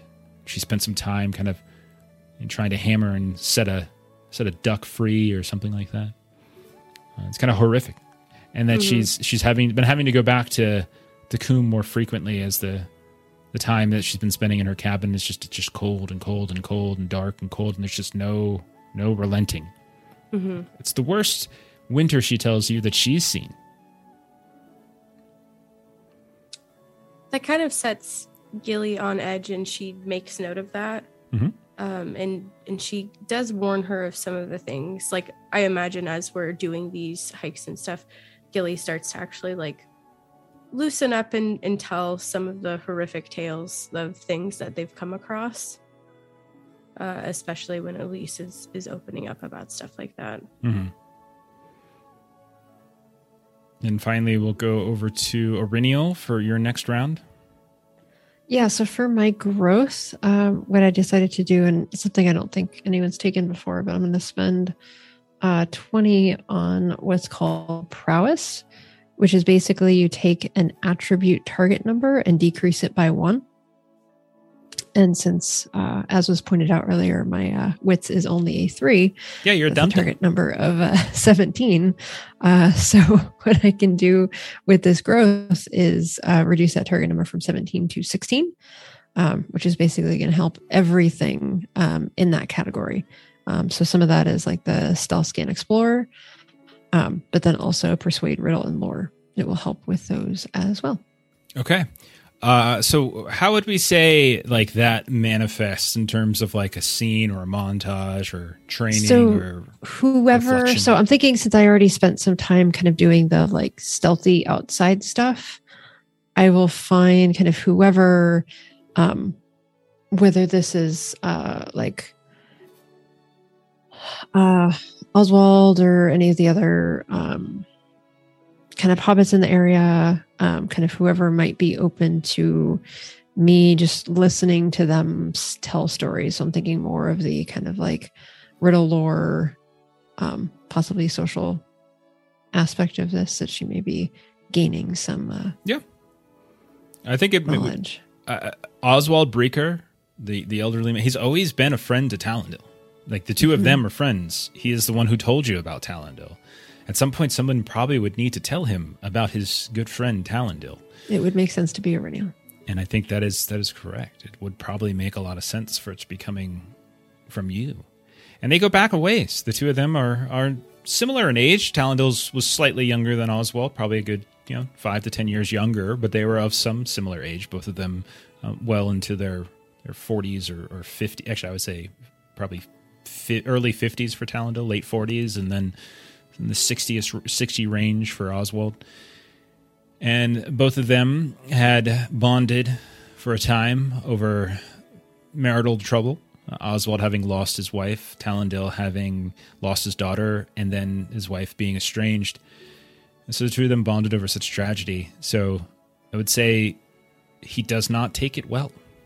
And he's very distraught, very sad. His one real friend that he has had has passed. Hearing Marimbem, especially after what looked like momentary reprieve, where it looked like the two of them were doing better, and to hear the fact that they had fallen. So he's very, very distraught over his Yule time phase. He doesn't really partake in too much of the social activities, which is not, against the grain for him in any way. But even still, he would periodically even meet with Elise Briarcleave, or he would see perhaps the Sweet Roots, the two, the Graham and Alcott. They would meet, but kind of stays fairly reclusive. And if not for you and Gilly checking in on him from time to time, he probably wouldn't have any contact over the course of the winter months. You find him more than once, fill to his cups, his head kind of face down in a book atop of his table or his desk, where he clearly spent the night. The candle burned down to nothing, just wax on the cup. And you probably have to get him coffee or tea in the morning. And it's sort of a rough few weeks or so as he thinks a little bit more about his mortality. Iriniel is incredibly, she's not particularly social, so she would not necessarily have a lot to say. She's not necessarily looking to cheer him up so much as make sure that he knows that someone is there with him and kind of taking care of basics, bringing some food, making sure he's eating, and just trying to invite him to, we tell stories of those, and that is how folks are remembered, by the stories that we tell about them. And I am here to listen to any stories that you may have. And that is probably the right tactic, as I think that gets him talking. And he will tell you stories of Talendil. He will tell you stories of Fornost, of the various finds that they had in him off in the world, coming back, bringing him news, Oswald updating his maps, writing his book about the history of the Kingdom of Arnor, Arthedain, all those types of things. That shared love of history. So, yeah, he probably... It's a bonding moment, but not in a friendship kind of way, but more of a, he looks to you as not a replacement for Talendil in any stretch, at least not in the friendship sense of the word, but he's friendly to rangers. You are a ranger, I would say, and you've shown him kindness in the past. So we'll move on. Does anyone else have any other training or growth to narrate? I've used all my points. Okay. Gilly has one more. Okay, what you thinking? I have a valor reward that I got. Very nice. So I wanted her corselet to be of cunning make. Okay. Is this something that you would sort of take to yourself, or would you look to find someone to handle it for you? I think it's something that Gilly would bond with her mom about. Oh, okay. So that just because she hasn't spent so much time with her, so together this is something that they work upon. Smoke with your father, sew with your mother. Yeah. And the two of you, I mean, and your gear is in horrible condition. So it's more about like so we're building mending everything else in the first place, but we're making a new corselet because it did get horrifically just messed up. This requires a few trips into town to get supplies from time to time, which allows you to, despite maybe some resistance, at least view or at a distance, partake somewhat, osmotically perhaps, in the seasonal festivities of the land. Your mother, you can sense, is trying to cheer you up from time to time with some of these trips here and there. She probably tries to urge you into the Prancing Pony or into the Coombe and Waddle or one of the other inns you might pass, trying to get you happy again. And even more than once, she not so subtly references some new leaf your father has come to, when she's normally so very disapproving of it. And she's alarmed that Gilly's not interested. Indeed. And because normally she'd go out and she'd find both of them giggling over what new product that her dad has crossbred. And more than once at night, you even though you have your own apartment detached from it, maybe you come into, there's more like to the kitchen, a late night snack, a drink, and you can hear by candlelight, kind of flickering underneath the door of their bedroom. You can hear them kind of chatting. Your name comes up. You can tell they're worried about you. Yeah. Irinial, are you done as well, or do you have more? I'm not entirely sure how to do this one, but I'm increasing my persuade.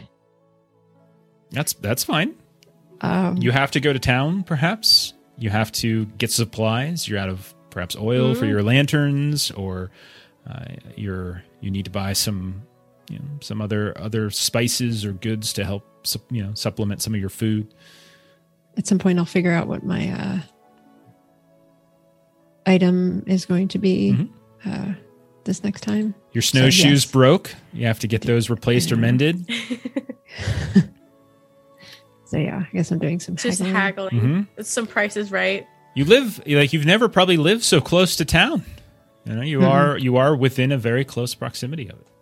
Okay.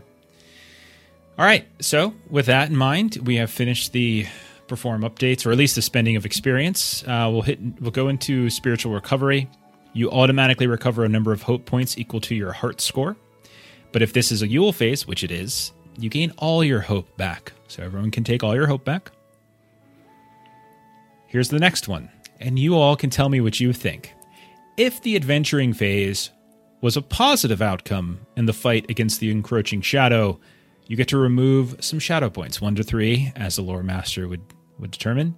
Do you all want to argue that this previous adventuring phase was a positive outcome in the fight against the shadow?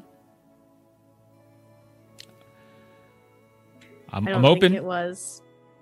We survived the trip to Angmar. Did we beat Just a back single the point. forces of evil? No, no, we didn't. I mean, we did kill some things, and we did learn some there were things. hundreds of things and we killed 5. Yeah. 6 of you went, 3 of you returned. Yeah. Yeah. No, I agree. Because Sorendir could have cleared out that dungeon while you guys left. So maybe he took care of everything for you and you get some... Cut to Sorendir bonding with the Ice Drake over being loners, because the Ice Drake is his lone. And then the two of them are now going through the dungeon. Helps give him Exactly. a haircut, the emo haircut. The emo haircut on the Drake, yes. Yeah. So, because we are in, it's not just the game that is in the Yule phase, but I will give you all 1 shadow point back. I do think we could make very easily the argument that was not a successful outcome and probably shouldn't have any, but I think the sheer fact that it is Yule, take 1 back. Thank you. Irinial had no temporary shadow points, so it's all just still sitting there. With Did you know she also doesn't take fatigue from travel? Did you guys know that too? You know that too? Would our fatigue I love be that gone joke. now? I'm sorry? Say that again? Would our fatigue be gone now? Yeah, that we've been in town. Yeah, you guys have been in town for a while. I also accumulate 20 new treasure, 24 treasure. Yeah, you took it all, didn't you? Okay, so remember that you can shift that in the foundry sheet from your treasure item to your treasure score. Oh, I did have some on my horse. Okay, so Let just me remember see. you can convert it. So we've been using the item to keep track of what you're carrying. So if you ever wanted to discard it, and then you can convert it now to your score. And then if any of you might have moved up a standard of living, remember a standard of living controls how many useful items you can carry. So check the chart. I have the chart up on Foundry for you. You can see if you've moved up. If that's the case, you might be able to get an extra item. 0 treasure for Aurelion. I'm at 135, which is Oh my gosh. 45 away from Rich. Okay. I'm still at 20. Long knows how to play the game. Dude gets all the treasure. He's most effective in a fight. Doesn't spend any hope. All the shorties love him. Hobbits and fairies are just loving him left and right. It's great. Yes, they are. That's Okay. why Sorendir was his focus, because Sorendir didn't want the treasure, so it would just slide right over to Floyd. That's it. That's exactly what it is. And in contrast, Floyd looks like just the liveliest young fellow. Okay, let's get into undertakings then. So this is Yule. So each of you get an individual undertaking, and then you will, in addition to that, you'll do your company undertaking. So let's start with the individual ones. Does anyone have that figured out? So for undertakings? Yeah, this is, again, since this is Yule phase, all of you get to take one on your own, and then there's one that you'll take together that's available from the undertakings that you have for free. Yeah, I was going to do gather rumors. For me, it was going to be looking into the race and sort of how to effectively combat them. Gotcha. Okay, so you start asking about, you've got, let's see, you got Eloy, who's your cousin or something, right? Isn't that correct? We can make him my brother since I have so many. Yeah, and it rhymes, so I think rhyming names usually. Okay, what about you? I think, didn't you have a lore master as well that you... Yeah, he was like the vault keeper, I think. Okay. So if you speak with the vault keeper of the halls of Gladrock, and perhaps you're directed to this by Eloy as you're asking about, you are told kind of an interesting story. It's interesting on a few levels because it not only does it answer your question, but it sort of piques your interest for other reasons as well. But you're told of the story of Kobar, son of Cain. And he was a fairly legendary dwarf warrior who fought and died in the battle of Azan-ul-Bazar, which was during the war of the dwarves and orcs at the sort of the gates of Khazad-dûm, somewhere in the neighborhood of not quite 300 years ago, but close to that. And you know that you've probably at some point in your time heard of him before. He's quite legendary. And he was known to wield a very mighty, heavy cleaver. Similar in many respects to your axe, but it was a little cruder in some ways. At least not crude in its design, but its appearance was much simpler. But it was heavy, and it would cleave through the strongest of bears and wolves, the thickest of orc armor. But you're told that, in addition to fighting and dying in the battle, he also, there was an interesting story about how he and his party, when they were en route to the battle I always forget how to pronounce this correctly, but Azan-ul-Bazar, they were in the Misty Mountains, and they were beset upon by wraiths of some kind. And Kobar was a very superstitious man, and he would do various you kind of perform various rituals with his weapon at night and in the morning, and he would, prayer is going too far, but where many dwarves might whisper to the oars and the earth, he whispered to his weapon, and his justification was that it was made from ore, it was made from earth. And the story is that if not for him and his weapon, he was able to cleave through these wights that beset them. His weapon was carried back along with some of his other belongings after the after he died in battle, and it was placed within the family vaults of Cragstone Hall, which is your neighbors to the north. Your Gladrock Cragstone is not too far away. It's perhaps 2 days' travel northward up the Blue Mountains.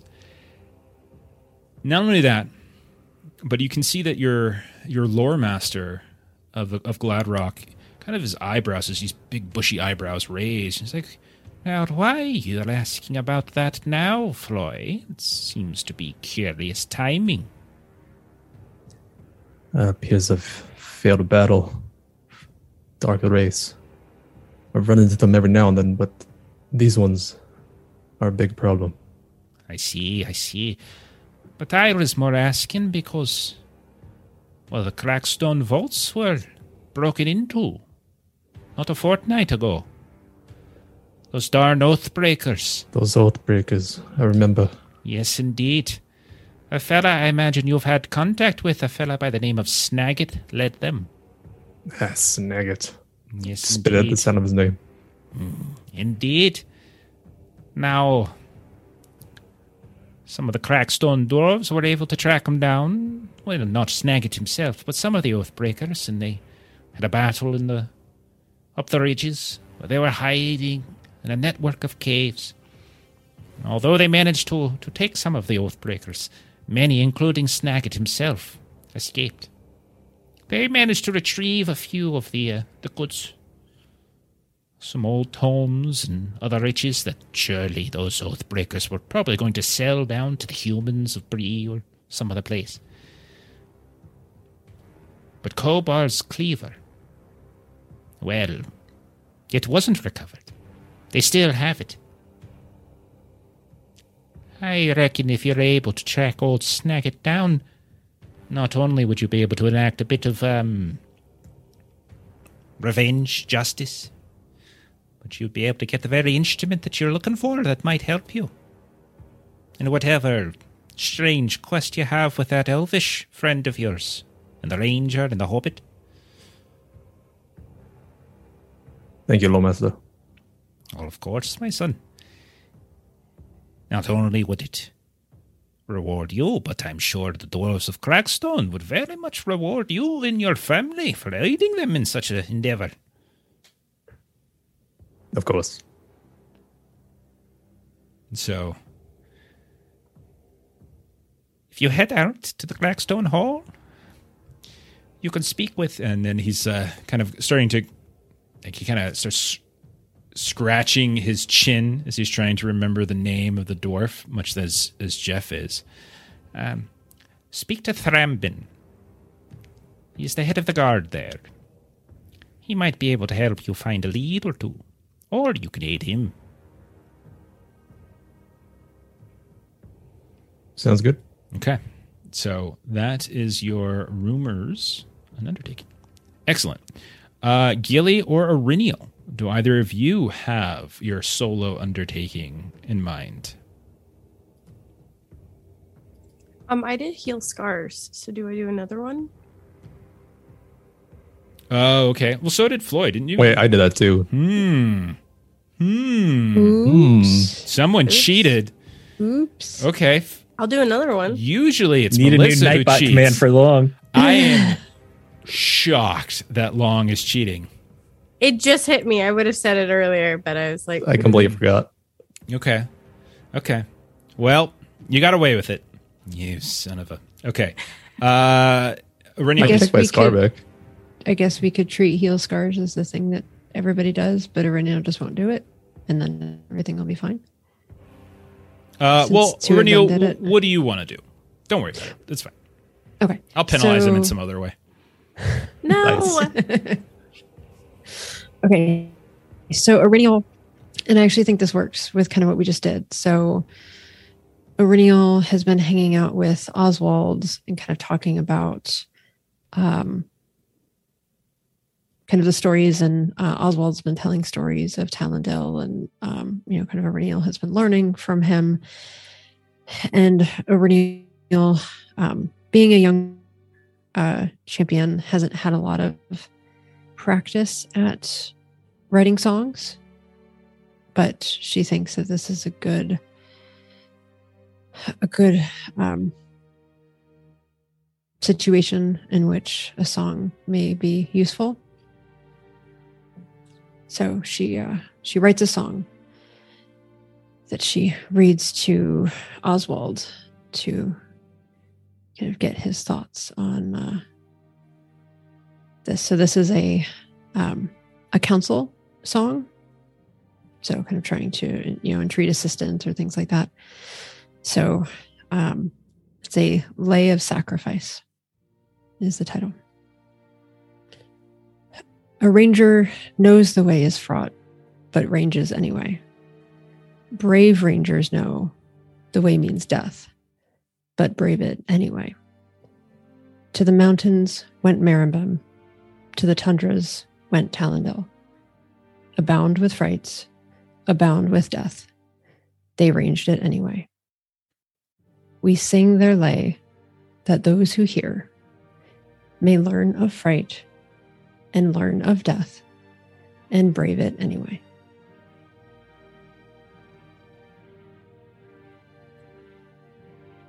Nice. Amazing. It was fantastic. And I would say Oswald, who has been having a rough go of it lately. You've been having to wake him up in the morning sometimes. He's more crotchety and angry than usual. And at a certain point, like when you're sitting across the table from him, and you can see that he's got his face kind of buried in like a steaming cup of coffee or soup. And he doesn't look at you. He's very quiet. But as you're done kind of reading through it, maybe even humming or singing it along, you just kind of see him, like his shoulders kind of moving up and down a bit as this loose rug effectively to keep him warm is wrapped around him. And you see that the old man is quietly sobbing for the loss of his friend. And he just looks up at you, his eyes kind of glistening with tears. He just says, "That was very good, Arenil. It's very good." And he kind of gets up and kind of looks like he's confused at which way to go for a second. He kind of looks like he's going to his office, and he turns around at the last second, comes towards you, and just sort of puts this kind of this shaky hand on your shoulder, kind of pats you on the shoulder. It was lovely. And he kind of waddles off across the room. And then at the last second, very lovely. Goes into his office, and you hear, like, at the distance, him continuing to quietly sob.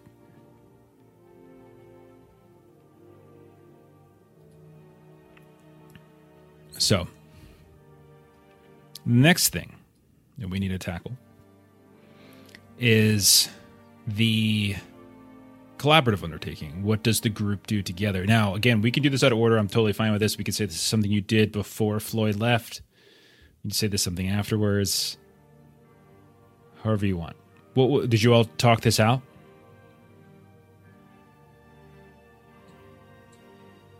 Well, I was talking about maybe doing Gather Rumors, but that's been hit. Melissa mentioned Strengthened Fellowship. I mean, we could say that the Gather Rumors that Floyd did. I mean, it is something that would be useful to the whole group. The idea of having a weapon that's specifically effective against the undead. Mm-hmm. There's no reason not to consider that. And I think you all had hinted at possibly wanting to journey west, right? And you were going to make a pit stop by the Blue Mountains on your way, right? Yeah, we had mentioned because we wanted to see what happened to the individual that we've removed the seed from their ice face. Okay. So let's make sure we did everything we were supposed to. We did our undertakings. We've done our updates, our spiritual recovery. You all will need to figure out your useful items, of course. Okay, I figure mechanically we're done with this part of it. However, Gilly, Iriniel, as the two of you are kind of getting ready, it's been a horrible winter. some of the older people in town that you consult with, even older than Oswald. These are people who are 70 years old, 60 years old, late 60s, people who've been alive for well above their 50s. They tell tales of the fell winter about 50 years ago or so, give or take. This particularly cruel and lengthy winter that caused trouble all throughout the Breelands. And not just within Bree and Coombe and Archet, but in the Shire itself. So, Gilly, you might hear stories from your parents passed down from their parents, or even your parents are probably old enough, I would imagine, considering the age of hobbits, to perhaps have been young children. And maybe this is the reason why they left, because we've talked about trying to explore why they might have left. Maybe this is the reason why, is even the Shire was terribly hit by these storms, to the point where hobbits were starving and they needed to get food. And there were all sorts of these different reinforcements, like Gandalf and others, who were managing to kind of collect resources that they might need. But within Bree, within Coombe, entire pastures, entire farms were destroyed. Livestock was lost. And you're getting the sense that many who were alive for such times, they say this is the worst winter that they have had since then. And where at first there was joviality at the signs of snow, which doesn't necessarily always snow in Bree, but the signs of it, there was this enjoyment at first. It has been, we'll say, almost 2 months now that the Fellowship has been here and split apart. And it has just been frozen day after frozen day after frozen day. The streets of Bree that once were shoveled to the point where you can still walk across the cobblestone paths here and there, where there are cobblestone paths, are now covered in snow and covered in ice. People slipping, falling. More than once, a body is uncovered. Somebody who doesn't have a home, who slept in the alleyways one night too long. And that kind of melancholy that comes with a lengthy winter begins to permeate around these towns, to the point where it almost feels like not only maybe did you all bring this harsh winter with you, or did you bring the sadness down from Angmar? Gilly, you struggle multiple times over, we'll say, about a week before you and Arinio plan to leave. Mm-hmm. You've had some quality time with your parents. You've had some quality time with Oswald, Breaker. You've seen Arinio in passing here and there, enough to stay in touch. But every night for a good week,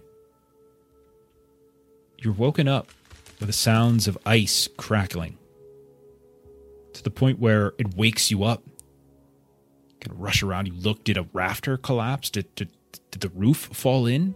Mm-hmm.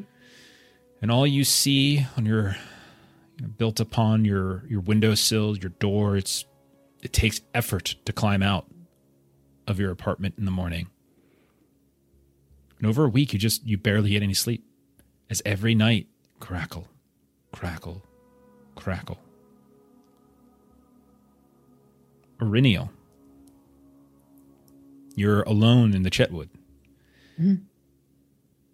One night, you hear the sounds of crunching of boots outside. You go outside, you look around, you see boot prints everywhere. Everywhere. As if a dozen people had showed.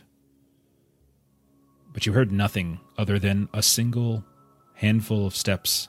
But it looks like there's just been someone circling, rounding, and rounding. And as you're wandering about, looking at these tracks, what catches your eye is from the window of your home. You can see this tiny shine of this blue-green light that seems to flood out of the shuttered window between the seams of the lats. And since you're all alone and you probably only have a torch or a lantern in your hand, it's a very noticeable light, and it reminds you perfectly of that same lantern that was carried by that elk rider inside of Angmar and inside of Othrengul. What do you do? Aurenia would run back inside.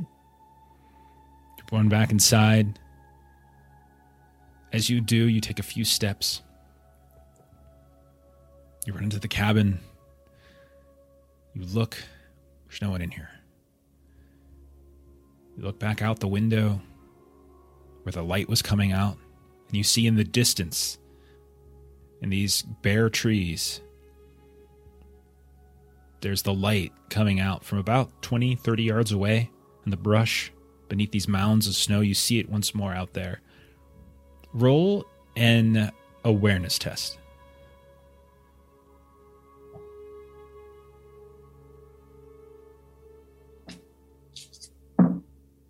Oh gosh, that's a fail. I keep rolling ones on my d12s. Okay. What would you like to do? She's going to grab her sword and run outside where this light is coming from. Okay. You grab your sword.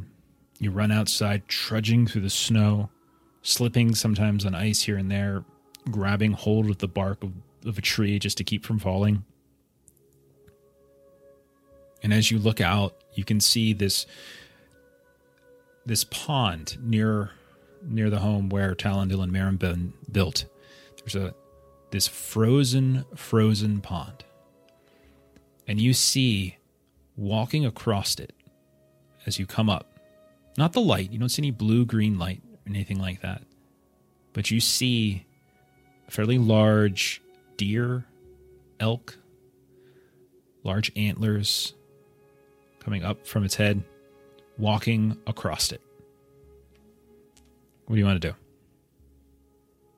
do?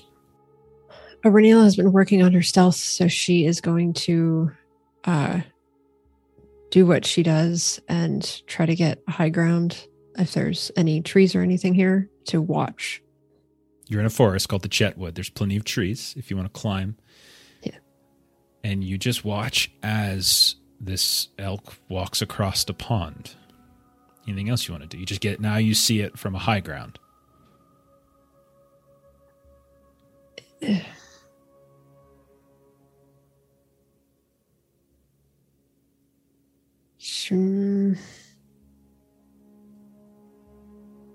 She will bravely go around to the side of the pond where it will be exiting. Okay. Move around to the side where it's exiting. As you stand in front of it, it gets to about 10 feet from you, and you see it stop. It looks up, you see the reflection of your lantern in its eyes, this sort of orange glow, and it just sort of looks at you. You see it kind of tilt its head, and tilts it the other way. See it almost kind of sniff the air. And then slowly starts to list off to the left, which would be to the north, and walks kind of perpendicular to you, trying to find the edge of the pond.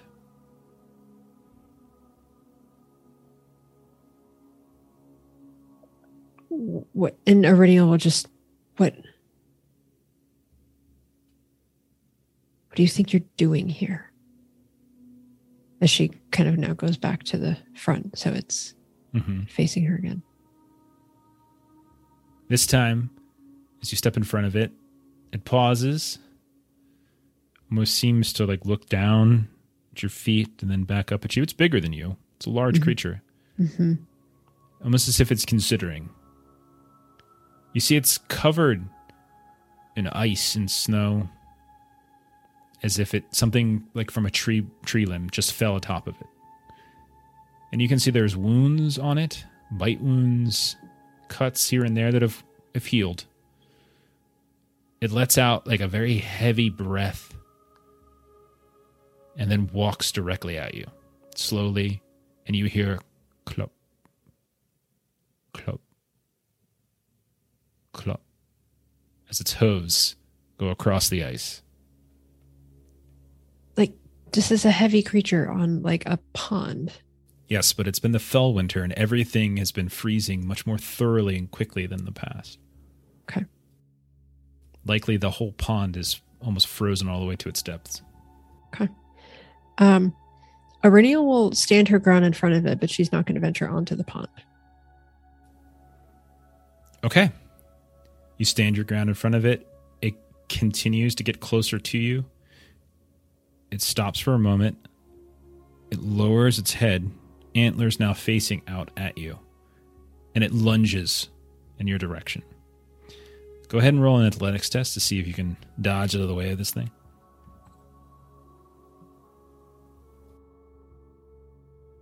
All right, athletics is favored. And I am swift is one of my distinctive features. So I would like to spend a whole to be swift. Yeah, that sounds right.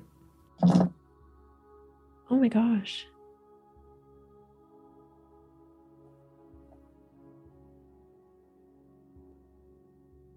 Uh, 4, 5, 10. Exactly what I needed. Oh my gosh. I'm glad I spent that up. You dive out of the way, you slam across the ground, and without it really making any heavy sounds other than sort of it's very silent. It doesn't turn towards you or anything like that. Once you dive out of the way, you see it just begin to sort of trot and then bound and then move with a greater speed than you can keep up with off into the north of the Chetwood, kind of disappearing into the darkness. Does Aurenial, because there were some like injuries to it, some cuts and things? Yeah, it looked healed over. It could be simply, without getting close and being able to examine it as it's run away, more than likely it could just be like it survived an attack by a wolf or something like that. Okay. And Aurenial is just sort of just because this looked like the elk. Mm-hmm. It looked like a elk. You've seen a few of these. No. It was very large, but it was a living elk. You're 100% sure of that. Yep. When you return to the cabin, okay, you notice that the roof has caved in, and you see sticking up out of it is a large bough of a tree. Very tall trees that surround in all directions. And you can see that over top of where you would be sleeping, where your bed is affixed, this huge tree bough has fallen down and collapsed into it. And this not having been her home, this having been Maribem and Talendil's cabin, this will sort of momentarily break Aurenial that this was their cabin that was still standing even if they weren't, and now their cabin is now destroyed. And so for a few moments she'll just sink into the snow and just catch her breath and just think and just gather herself, go back inside and just see if there's anything to salvage. Oh no, you can salvage things. You start to collect your things. You notice there's something missing. What is missing? You cannot find the Morgul blade. Gilly. You wake up one morning, mid-morning, late morning. Your father bursts into your apartment almost without knocking. Like he kind of does the whole knock, but then pushes the door open anyway. Mm-hmm. And he's like, "Gilly, my girl, wake up! What? What is all the news? Have you not heard? No, what? The fella, Came into the town last night. He was coming from the north, coming down from the Greenway. Getting dragged, he was. Who? Oh, I don't know. I didn't go see him. I thought maybe you knew. You came from up there. They say he's frozen. He's a frozen man. And at that, Gilly will immediately get up and go see who. So, your father kind of chasing after you here and there. It's like, yes. There was a horse, a workhorse of some kind. It was shivering, and they took it over. I think one of the fellas over in Bree, they managed to get hold of it, give some food and things like that. They said it was a man. He was covered in ice and grime, and he looked all sickly and like something terrible had befallen him. Something awful. Something truly terrible. No one recognized him. Wasn't talking. Last I heard, they were trying to keep him alive. And I know you got that little pearl of yours that might help. You might be able to help the poor chap. I can't hear you. Speak up, girl. Oh, my goodness. Where is he? Is he? Come. The sweet roots have him. Okay. Come on. So you kind of run down the road in the direction of the sweet roots, which are in Coombe. So it's a bit of a hike for you. You're running. And eventually you knock on the door and you can see Alcott, Graham. They're there. They let you in. You probably haven't seen them much. And they've got this very dark look on their eyes. And like, Alcott's the healer. You remember, Graham's helps you out with other things, and she's just, it's a terrible sight. I don't know what's happened to him. His skin is all discolored, and he's covered. See? Oh, I'm talking still, girl. Let me describe something. Skin's all covered in wounds and discoloration. And I had to fire up the old bath just to get him to thaw out. But no, you can go in. Go ahead. No, go. And she kind of motions in the direction. You go into the room where, if you recall, this is where I think Talendil was being nursed back to health for a little while when you brought him back from Fornost. And Gilly did some healing learning with Alcott. Mm-hmm. So she's kind of well versed with their home. And you can see as you go in, it's very warm in here. There's coals that are burning. There's some of the man's things are kind of in a heap on the side. They look just covered in filth and grime, blood. There's a bag or two that has long since been like kind of ripped to shreds. And Alcott, yes, that poor horse was. Oh, they might have to put it down. The creature, I don't know. No saddle on it. I don't know if they were traveling together, or if it was atop of him, or what. But the thing dragged him for. Oh, I think they found him about a mile or two north of the town in Greenway. And terrible sight it was. Terrible sight. And you sort of move up, and you can see that he's been stripped of clothes. He's kind of underneath what looks like furs and covers everything other than his face. Mm-hmm. But the face is just covered in this. Everything's swollen, discolored. There's like growths here and there over the eyes and the nose. The features are so hard to determine. The hair itself, you can tell, has been sort of pulled out at times. You can see patches missing. There's horrible scarring along like the ears and the face. Just these like puncture wounds where it almost looks like something bit him. Mm-hmm. Part of the ear is missing on one side, and the other, it looks like frostbite has taken a second. The hands, you can tell, are horribly wounded, have been patched up and cleaned. A few of them are missing fingers. What do you want to do? She wants to attempt to heal this person. Roll a healing test. She's gonna spend a hope for a magical success.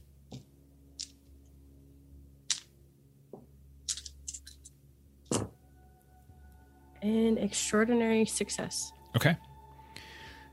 So as you kneel down next to the man, you get the pearl out. You start peeling back some of the bandages that Alcott has placed. The two of you kind of work together a bit. You can feel the warm glow of the pearl. You can tell that there are places. Alcott has done a very good job, but the totality of the damage is considerable. Like there are wounds that are festering, but you're able to kind of go back through, kind of clean up some of her work. You find some places on the ear that was taken from frostbite, and you kind of carve out some of this other infected skin. There's some kind of wounds along the face by the nose and the mouth, like this sort of bubbling up of the skin, almost blistering. You try to like pierce it a little bit, but pus starts to run and it becomes impossible to keep up with, and that pus turns bloody, and then you realize it's probably the bad tactic to take. Mm-hmm. The whole while, like the chest of the man is kind of moving up and down, very, very light. After a few hours of working with Alcott, you do manage to sort of clean up some of the bandage. You're replacing everything. There's discarded on the floor are all sorts of old bandages, towels, cloths. You can see more than one pot has been filled and refilled with warm water. And eventually you're able to kind of look down at the man. So difficult to determine. His wounds all over. Roll a scan test. Okay. This is my next thing. Does she recognize if it's Sorendir?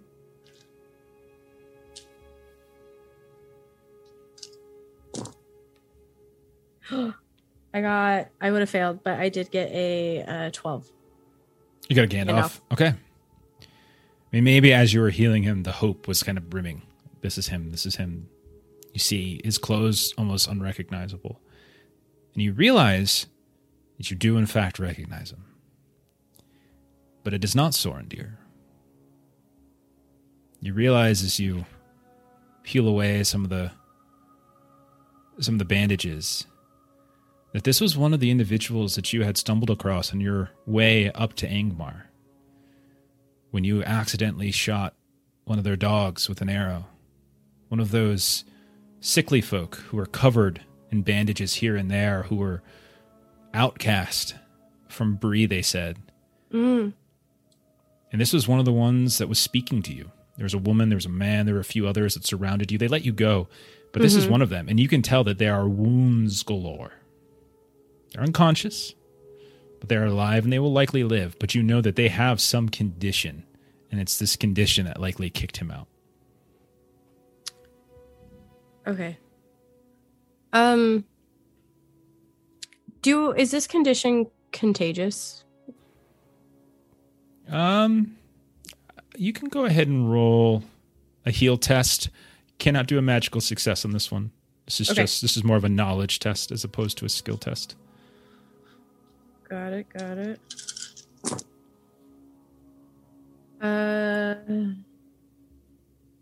Pass. Just regular success, though.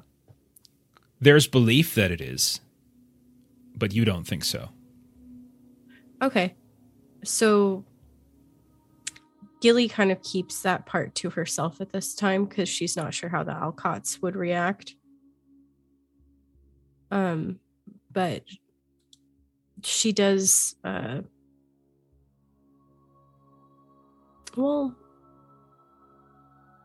she's like, she'll let them know, I don't believe it's contagious. Okay. So kind of sit around, you wait, clean yourself up, you hash it out with Alcott for a bit. Mm-hmm. Let's cut over to Floy. Floy, so you've got this lead. Are you following up on it? Yeah, but something I can do solo. Yeah, it's I'll within venture for it. it's within a day or two. Okay. They're effectively your neighbors. It's probably something you could do. Sure. Let me get my dwarf music back up here. I do have dwarf music. There it is. Okay, it's my dwarf music.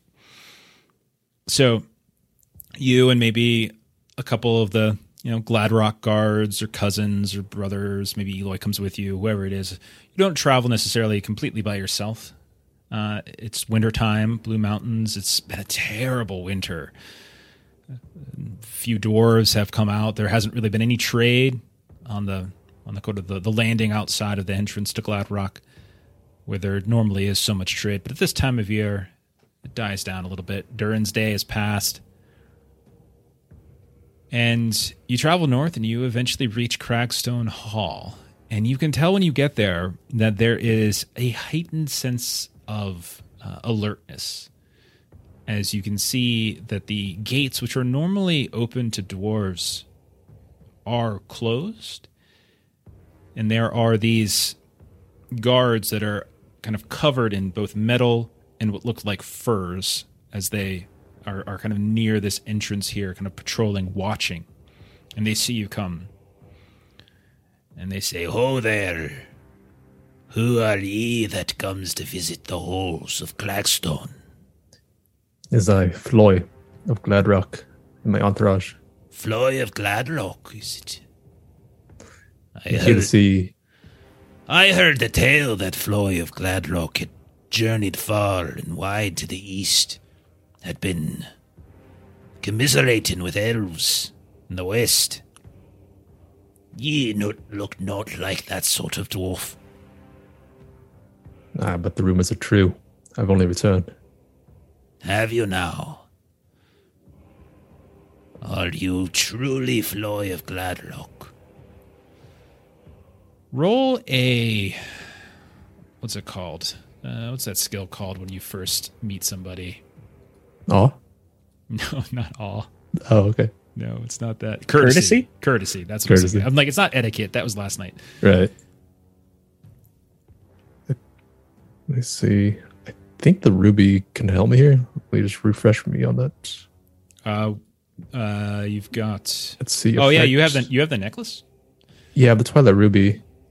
So I affects the courtesy skill 2d6 when using the skill in introductions. It's a marvelous artifact, yeah.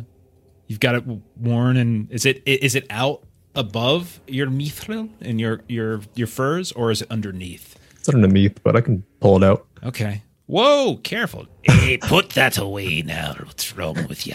I thought Flo would be rocking the bling. I didn't think he'd be hiding it. He shows up. He's got the Flava Flav necklace. We've talked about that before. Okay. Courtesy, huh? Let me remember. I have one pip in it. Okay. And then Gives me an extra 2 with the auto success. Okay. So roll.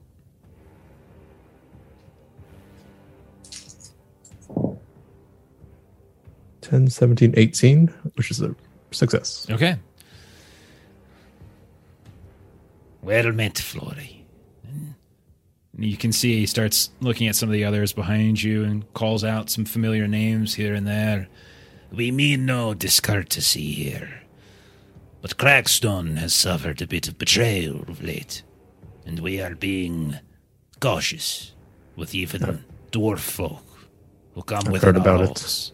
All you have now. I've come to assist. If I could speak to Rambin. Thrombin. Indeed. What business is it of yours? I have to ask.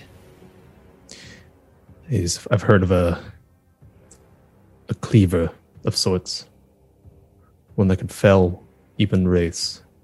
I only wish to observe it, maybe, to give me my answers. You speak of kobolds, damn it. You speak of kobolds. Lex, is it? Kobar himself, yes.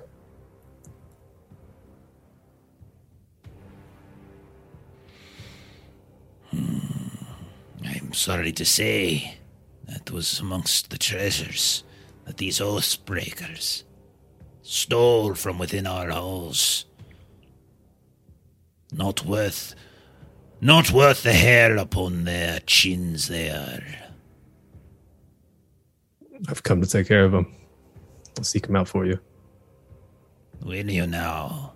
Out of the kindness of your own heart? Or are you looking for some sort of reward? Of course I need a reward. I'm not doing this for free. There's honesty in you, at least. Which is more than I can say that those who preceded you. If you're looking for Thrombin, you found him. Try me. These are my guards. And our time these past few days have been hampered. Our investigation, you say. By the winter, by the snow, and by many a dwarf who seem not willing to tell the truth. Honesty will get you a far distance with me, sir. So I suggest you continue with it. Grasp hands for them. What is it you know of these Oathbreakers? They set up posts. Their acts of oath breaking apparently stem from they believe they've been wronged. They're committing these thieveries. But we've encountered them posted up. They stole toys. What are they doing with those? Selling them, I'm sure. We've found a few wagons driven by less scrupulous dwarves and men, travelling here and there amongst our roads, down to the villages of the Breelands, even to the Shire itself. We've found a few of them to be good, honest folk, recognizable. But others, they've been hiding things, 'cause it ain't just toys they're stealing, Floy, but weapons as well, treasures. They might have started with something small just to fund this movement of theirs. But now, I fear they have higher aims. Have you heard about the one who leads them? Yeah, snag it. Yes, Snagit. We have his brother in custody inside the walls. Swears he had nothing to do with it. Swears that he wants to help. You had dealings with Snagit, have you? Firsthand. Well, I'd like to let you take the measure of the man and see if what he says is true, or if betrayal is in the blood of this family. What say you, Floy of Gladrock? Send me to him. I'll take you to him, is what I will do. And the rest of you, there's warm fires and mead for you on the inside. Hospitality of Crackstone shall extend to you all. So you hear him just like bang really hard on the wall, the doors behind him, and they creak open. And you feel like a rush of warm air come in. It hits you in the face. You start moving down the halls, weaving down these stone steps. Doesn't have that kind of gold inlay the way the halls of Harmelt had, but you can see beautiful stones here and there affixed on the wall in ways that would make any treasure hunter blush a bit, as you would imagine that some of these displays are worth a fortune. Thrombin gets one of his other guards to kind of lead some of your retinue away. A few of them stay with you, of course, and you're eventually led to a chamber. Warm, because you can see this big roaring fire in the center. You can see these sort of chandeliers hanging down where candles are kind of glowing. This sort of rigid, sort of almost brutalist type stone statues carved into the wall of dwarves of old, ancestors of the Crackstone clan. And you can see that there's a few more of these guards that are kind of standing at attention around a central table. And they all seem to be looking down at one dwarf. And Stephen, do you want to tell us what this dwarf looks like? All right. So you're looking at a middle-aged dwarf with just a real scraggly beard, very unkempt, long hair that's thinning at the top, but still has some of that orange fire to it. He's wearing modest clothing, like he's a dwarf, so he's still fairly well geared up, but you can tell that it's all secondhand. It's been repaired. It looks like it's maintained well, but nothing new. And he is actually smiling, like he's not too concerned with this captivity here.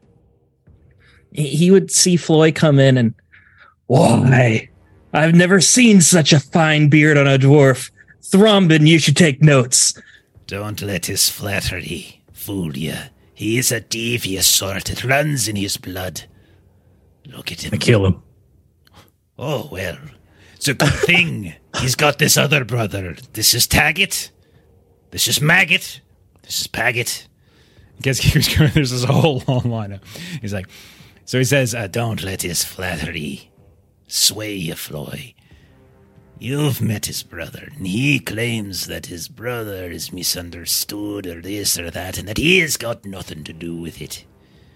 But he won't tell us where to find him. Won't you, Daggett? You fool. Well, Thrombin, I have to say, I don't really trust what you would do if you found him. What I would do if I found an Oathbreaker who steals from the Cragstone clan, takes the very ancestors' items that we have kept up lock and key and protected all my life. What would I do with him? Well, I tear him limb from limb is what I would do. But Thrombin, you forget. When a dwarf makes an oath to a lord, the oath is returned to that dwarf. The lord promises to protect, to be generous to this servant. The oath was not fulfilled to Snagit. Not fulfilled? Are you trying to say the Lord of Crackstone the Hole has betrayed your brother? This is a curious strategy to get on my good side. Maybe, Thrombin, I'm not trying to get on your good side.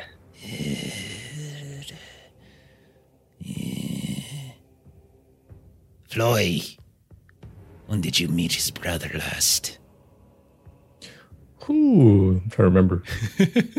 I like to think that's exactly what Floyd said. Let me see. Was that before the previous Yule ship or after? That was en route to Forlond, where you guys met. Okay. Months ago. Several months. This is actually before you got your mithril cleansed and the curse removed. Yeah, that's right. Okay, I'll just retail when we met him on the road down to Forlond. Okay. And we've searched those reaches and haven't found anything. Daggett, your brother took something very important. Several things that would help the Cragstone clan. But also it appears those the Gladrocks would be interested in. That means your brother's made enemies of two very powerful groups of dwarves within the Bluestone Mountains. He's got very few friends left. I imagine whoever finds him is going to have quite a fun time exacting a bit of vengeance. If you want anything good to come of him, if you cared about him at all and his safety, you best start talking and telling us where we can find him.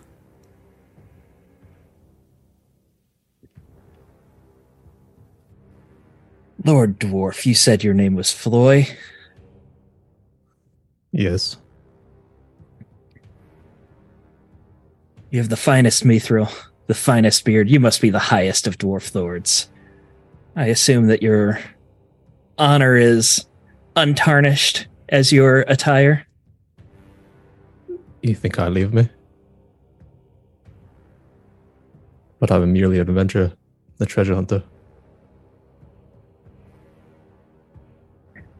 can I assume that your word is good? As good as a dwarf could make it, yes.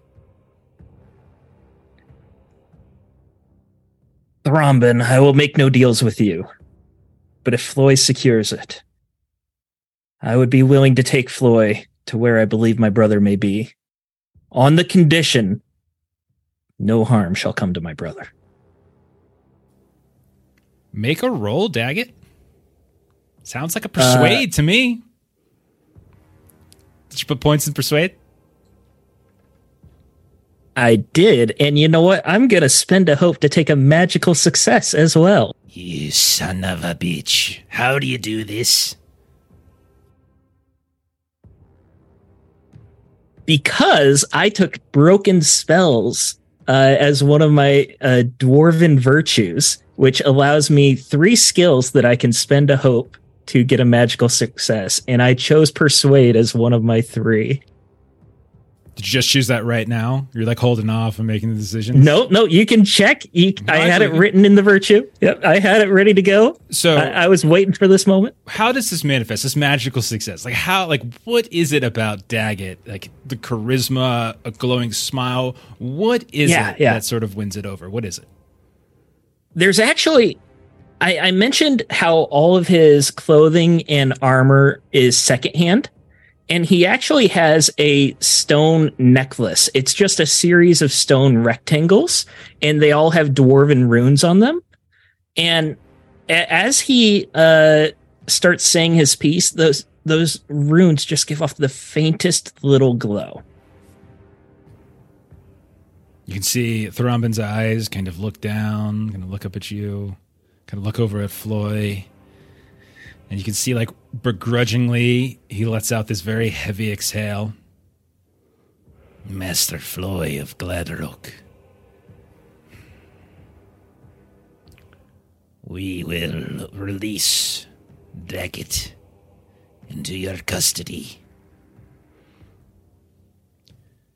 He'll aid you in finding his brother, and when he does, I suspect you'll have a few choice things to say to him, and you'll return here with the treasures of Crackstone, and then we will discuss whether or not we'll be willing to lend to you the cleaver of Gorbor. But, and I warn you, betrayal is not something that we will take kindly to. We release him into your custody. He is your charge. You keep an eye on where he comes and goes, and if you learn of Snagit, we want to learn of it as well. Betray us, and we will make sure your family's holes are blackened for the next 500 years. I'll keep an eye on him. You'll be the first to know. We better. Meanwhile, Daggett, you're on your best behavior. I give Thrombin a week. Come on, boys. We've got a few other holes to look for his shithole of a brother. And they all start. You hear them, like the heavy boots of the dwarf armor, the guards kind of moving away. Hut, hut, hut, hut, hut. And after a moment, the camera starts to fade out. We see our 2 dwarves looking at each other, one with a winning smile and a glowing necklace, staring up at Floy. The beautiful beard, glistening mithril mail creeping out from beneath the furs, and a beautiful purple amethyst in the collar. And we will end there with the introduction of our new party member. And we'll pick up there next week. I'm sorry, lass. I can't hear you. You need to speak up. We should have known you'd be related to Snagit. Should have known. I had to force him back into the campaign somehow. I like the cheerful, outgoing. The exact opposite of Sorendir, yeah. Right? Isn't that great? Like, it's going to be That's so completely funny. different. All right. Fantastic. Okay. Yay, So yeah. Yule time for the fellowship. So I figure we'll pick up with Aurelio and Gilly probably going to Blue Mountains, and then probably the next adventuring phase we'll be finding Snagit. Right? Yeah. Does that sound good? Sounds about right. Yeah. Okay, perfect. Okay. So why don't we do some closing plugs then? Let's see what else we got going. On Monday, you can catch us playing some Electric Bastion Land as we're doing a little one shot, as we're kind of waiting to start our horror on the Orient Express until January. So we're doing some one shots in the meantime. So we're going to do some Electric Bastion Land. So come hang out with that. Tuesday, Steven, what do you got going on? Tuesday, here on Adventures in Lollygagging, 9 p.m. Central, we'll be playing more of The Good, the Mad, and the Unholy, our Haunted West game. A couple faces will be here. We've got Long, we've got Jeff. We're wrapping up our arc, so this will be the time to come in and join us. And we will have a giveaway coming up, not this Tuesday, but coming up. So stay tuned for more Haunted West info. Very big giveaway. And I'll give you one hint. It's not dice this time, which we gave out previously. It's going to be something else. Something else. Very excited. And then, I think we can announce it, actually. I've got it confirmed. Do you want to just say what it is? We're giving away a copy of the Haunted West core book. Yeah. All 800 pages. So cool. 800 pages. If you thought, and I appreciate this joke, no one laughed at it the first time, but I'm going to say it again. If you thought these boulders could maim a person if you hit them with them, try hitting them with an 800-page Haunted West book. Very beautiful book, by the way. That's so cool. So we're going to be doing it in the finale. Not this Tuesday, but the following Tuesday is when we'll be giving that away. Yeah. Okay. I think it's one more Tuesday after that. Is it? Should be the 27th. I don't know dates. Yeah, whatever that is. Whatever Steven says. Whatever the finale is, that's when we're giving away that book. So it's going to be a lot of fun. Let's see what else we got going on. And then Friday, we'll be doing our Regency Cthulhu. We're going to finish up that one shot, and we will be giving away our next set of Foundry dice. So we're going to come back for that. And we'll be breaking hearts because all we did was flirt with each other. It was pretty fantastic. And Long read poems. Long is literally playing a poet in that game, which is extraordinarily delightful. And he's just wooing women. Yeah. Well, he's got one. He's got one in the bag. Yeah. Yeah. So do you. Ashley, you got a young gentleman as well. I did. The two of you have got some romantic options. And then Washington. Cthulhu will come and grab you. All right. I'll die. Yeah. We'll see. And then next Saturday, we'll be back to this. Same as always. We'll be back to Wondering. Sadly, Sorendir is gone. We will not learn of his fate until it would make sense for us to learn of his fate. But I have, I know what happened to him. But the rest of you will not learn until it would make sense in the story for you to logically know what happened to him. Pain. Yep. I have so much pain. Yep. Sorry. Prediction. I wanted to bait you a little bit with the horse and riders. You did. That was great. Mm-hmm. That was great. You did. Then and then let's see. I think that's about it. Yeah. So come hang out on Monday, came out on Tuesday, came out on Friday, and we'll see you next time. So we're gonna go ahead and raid. Let's see. Who do we want to raid? Let's do some boys from the Baltic Star. They're playing Quiet Year. That's a really fun game. Nice little game. So we'll go ahead and raid them. Follow the raid. If you haven't followed us yet on Twitch or on YouTube, please do so if you can. If you can't, that's fine. Just come hang out and watch at least. And then follow the raid. We'll catch you later. Bye-bye. Bye. Friends.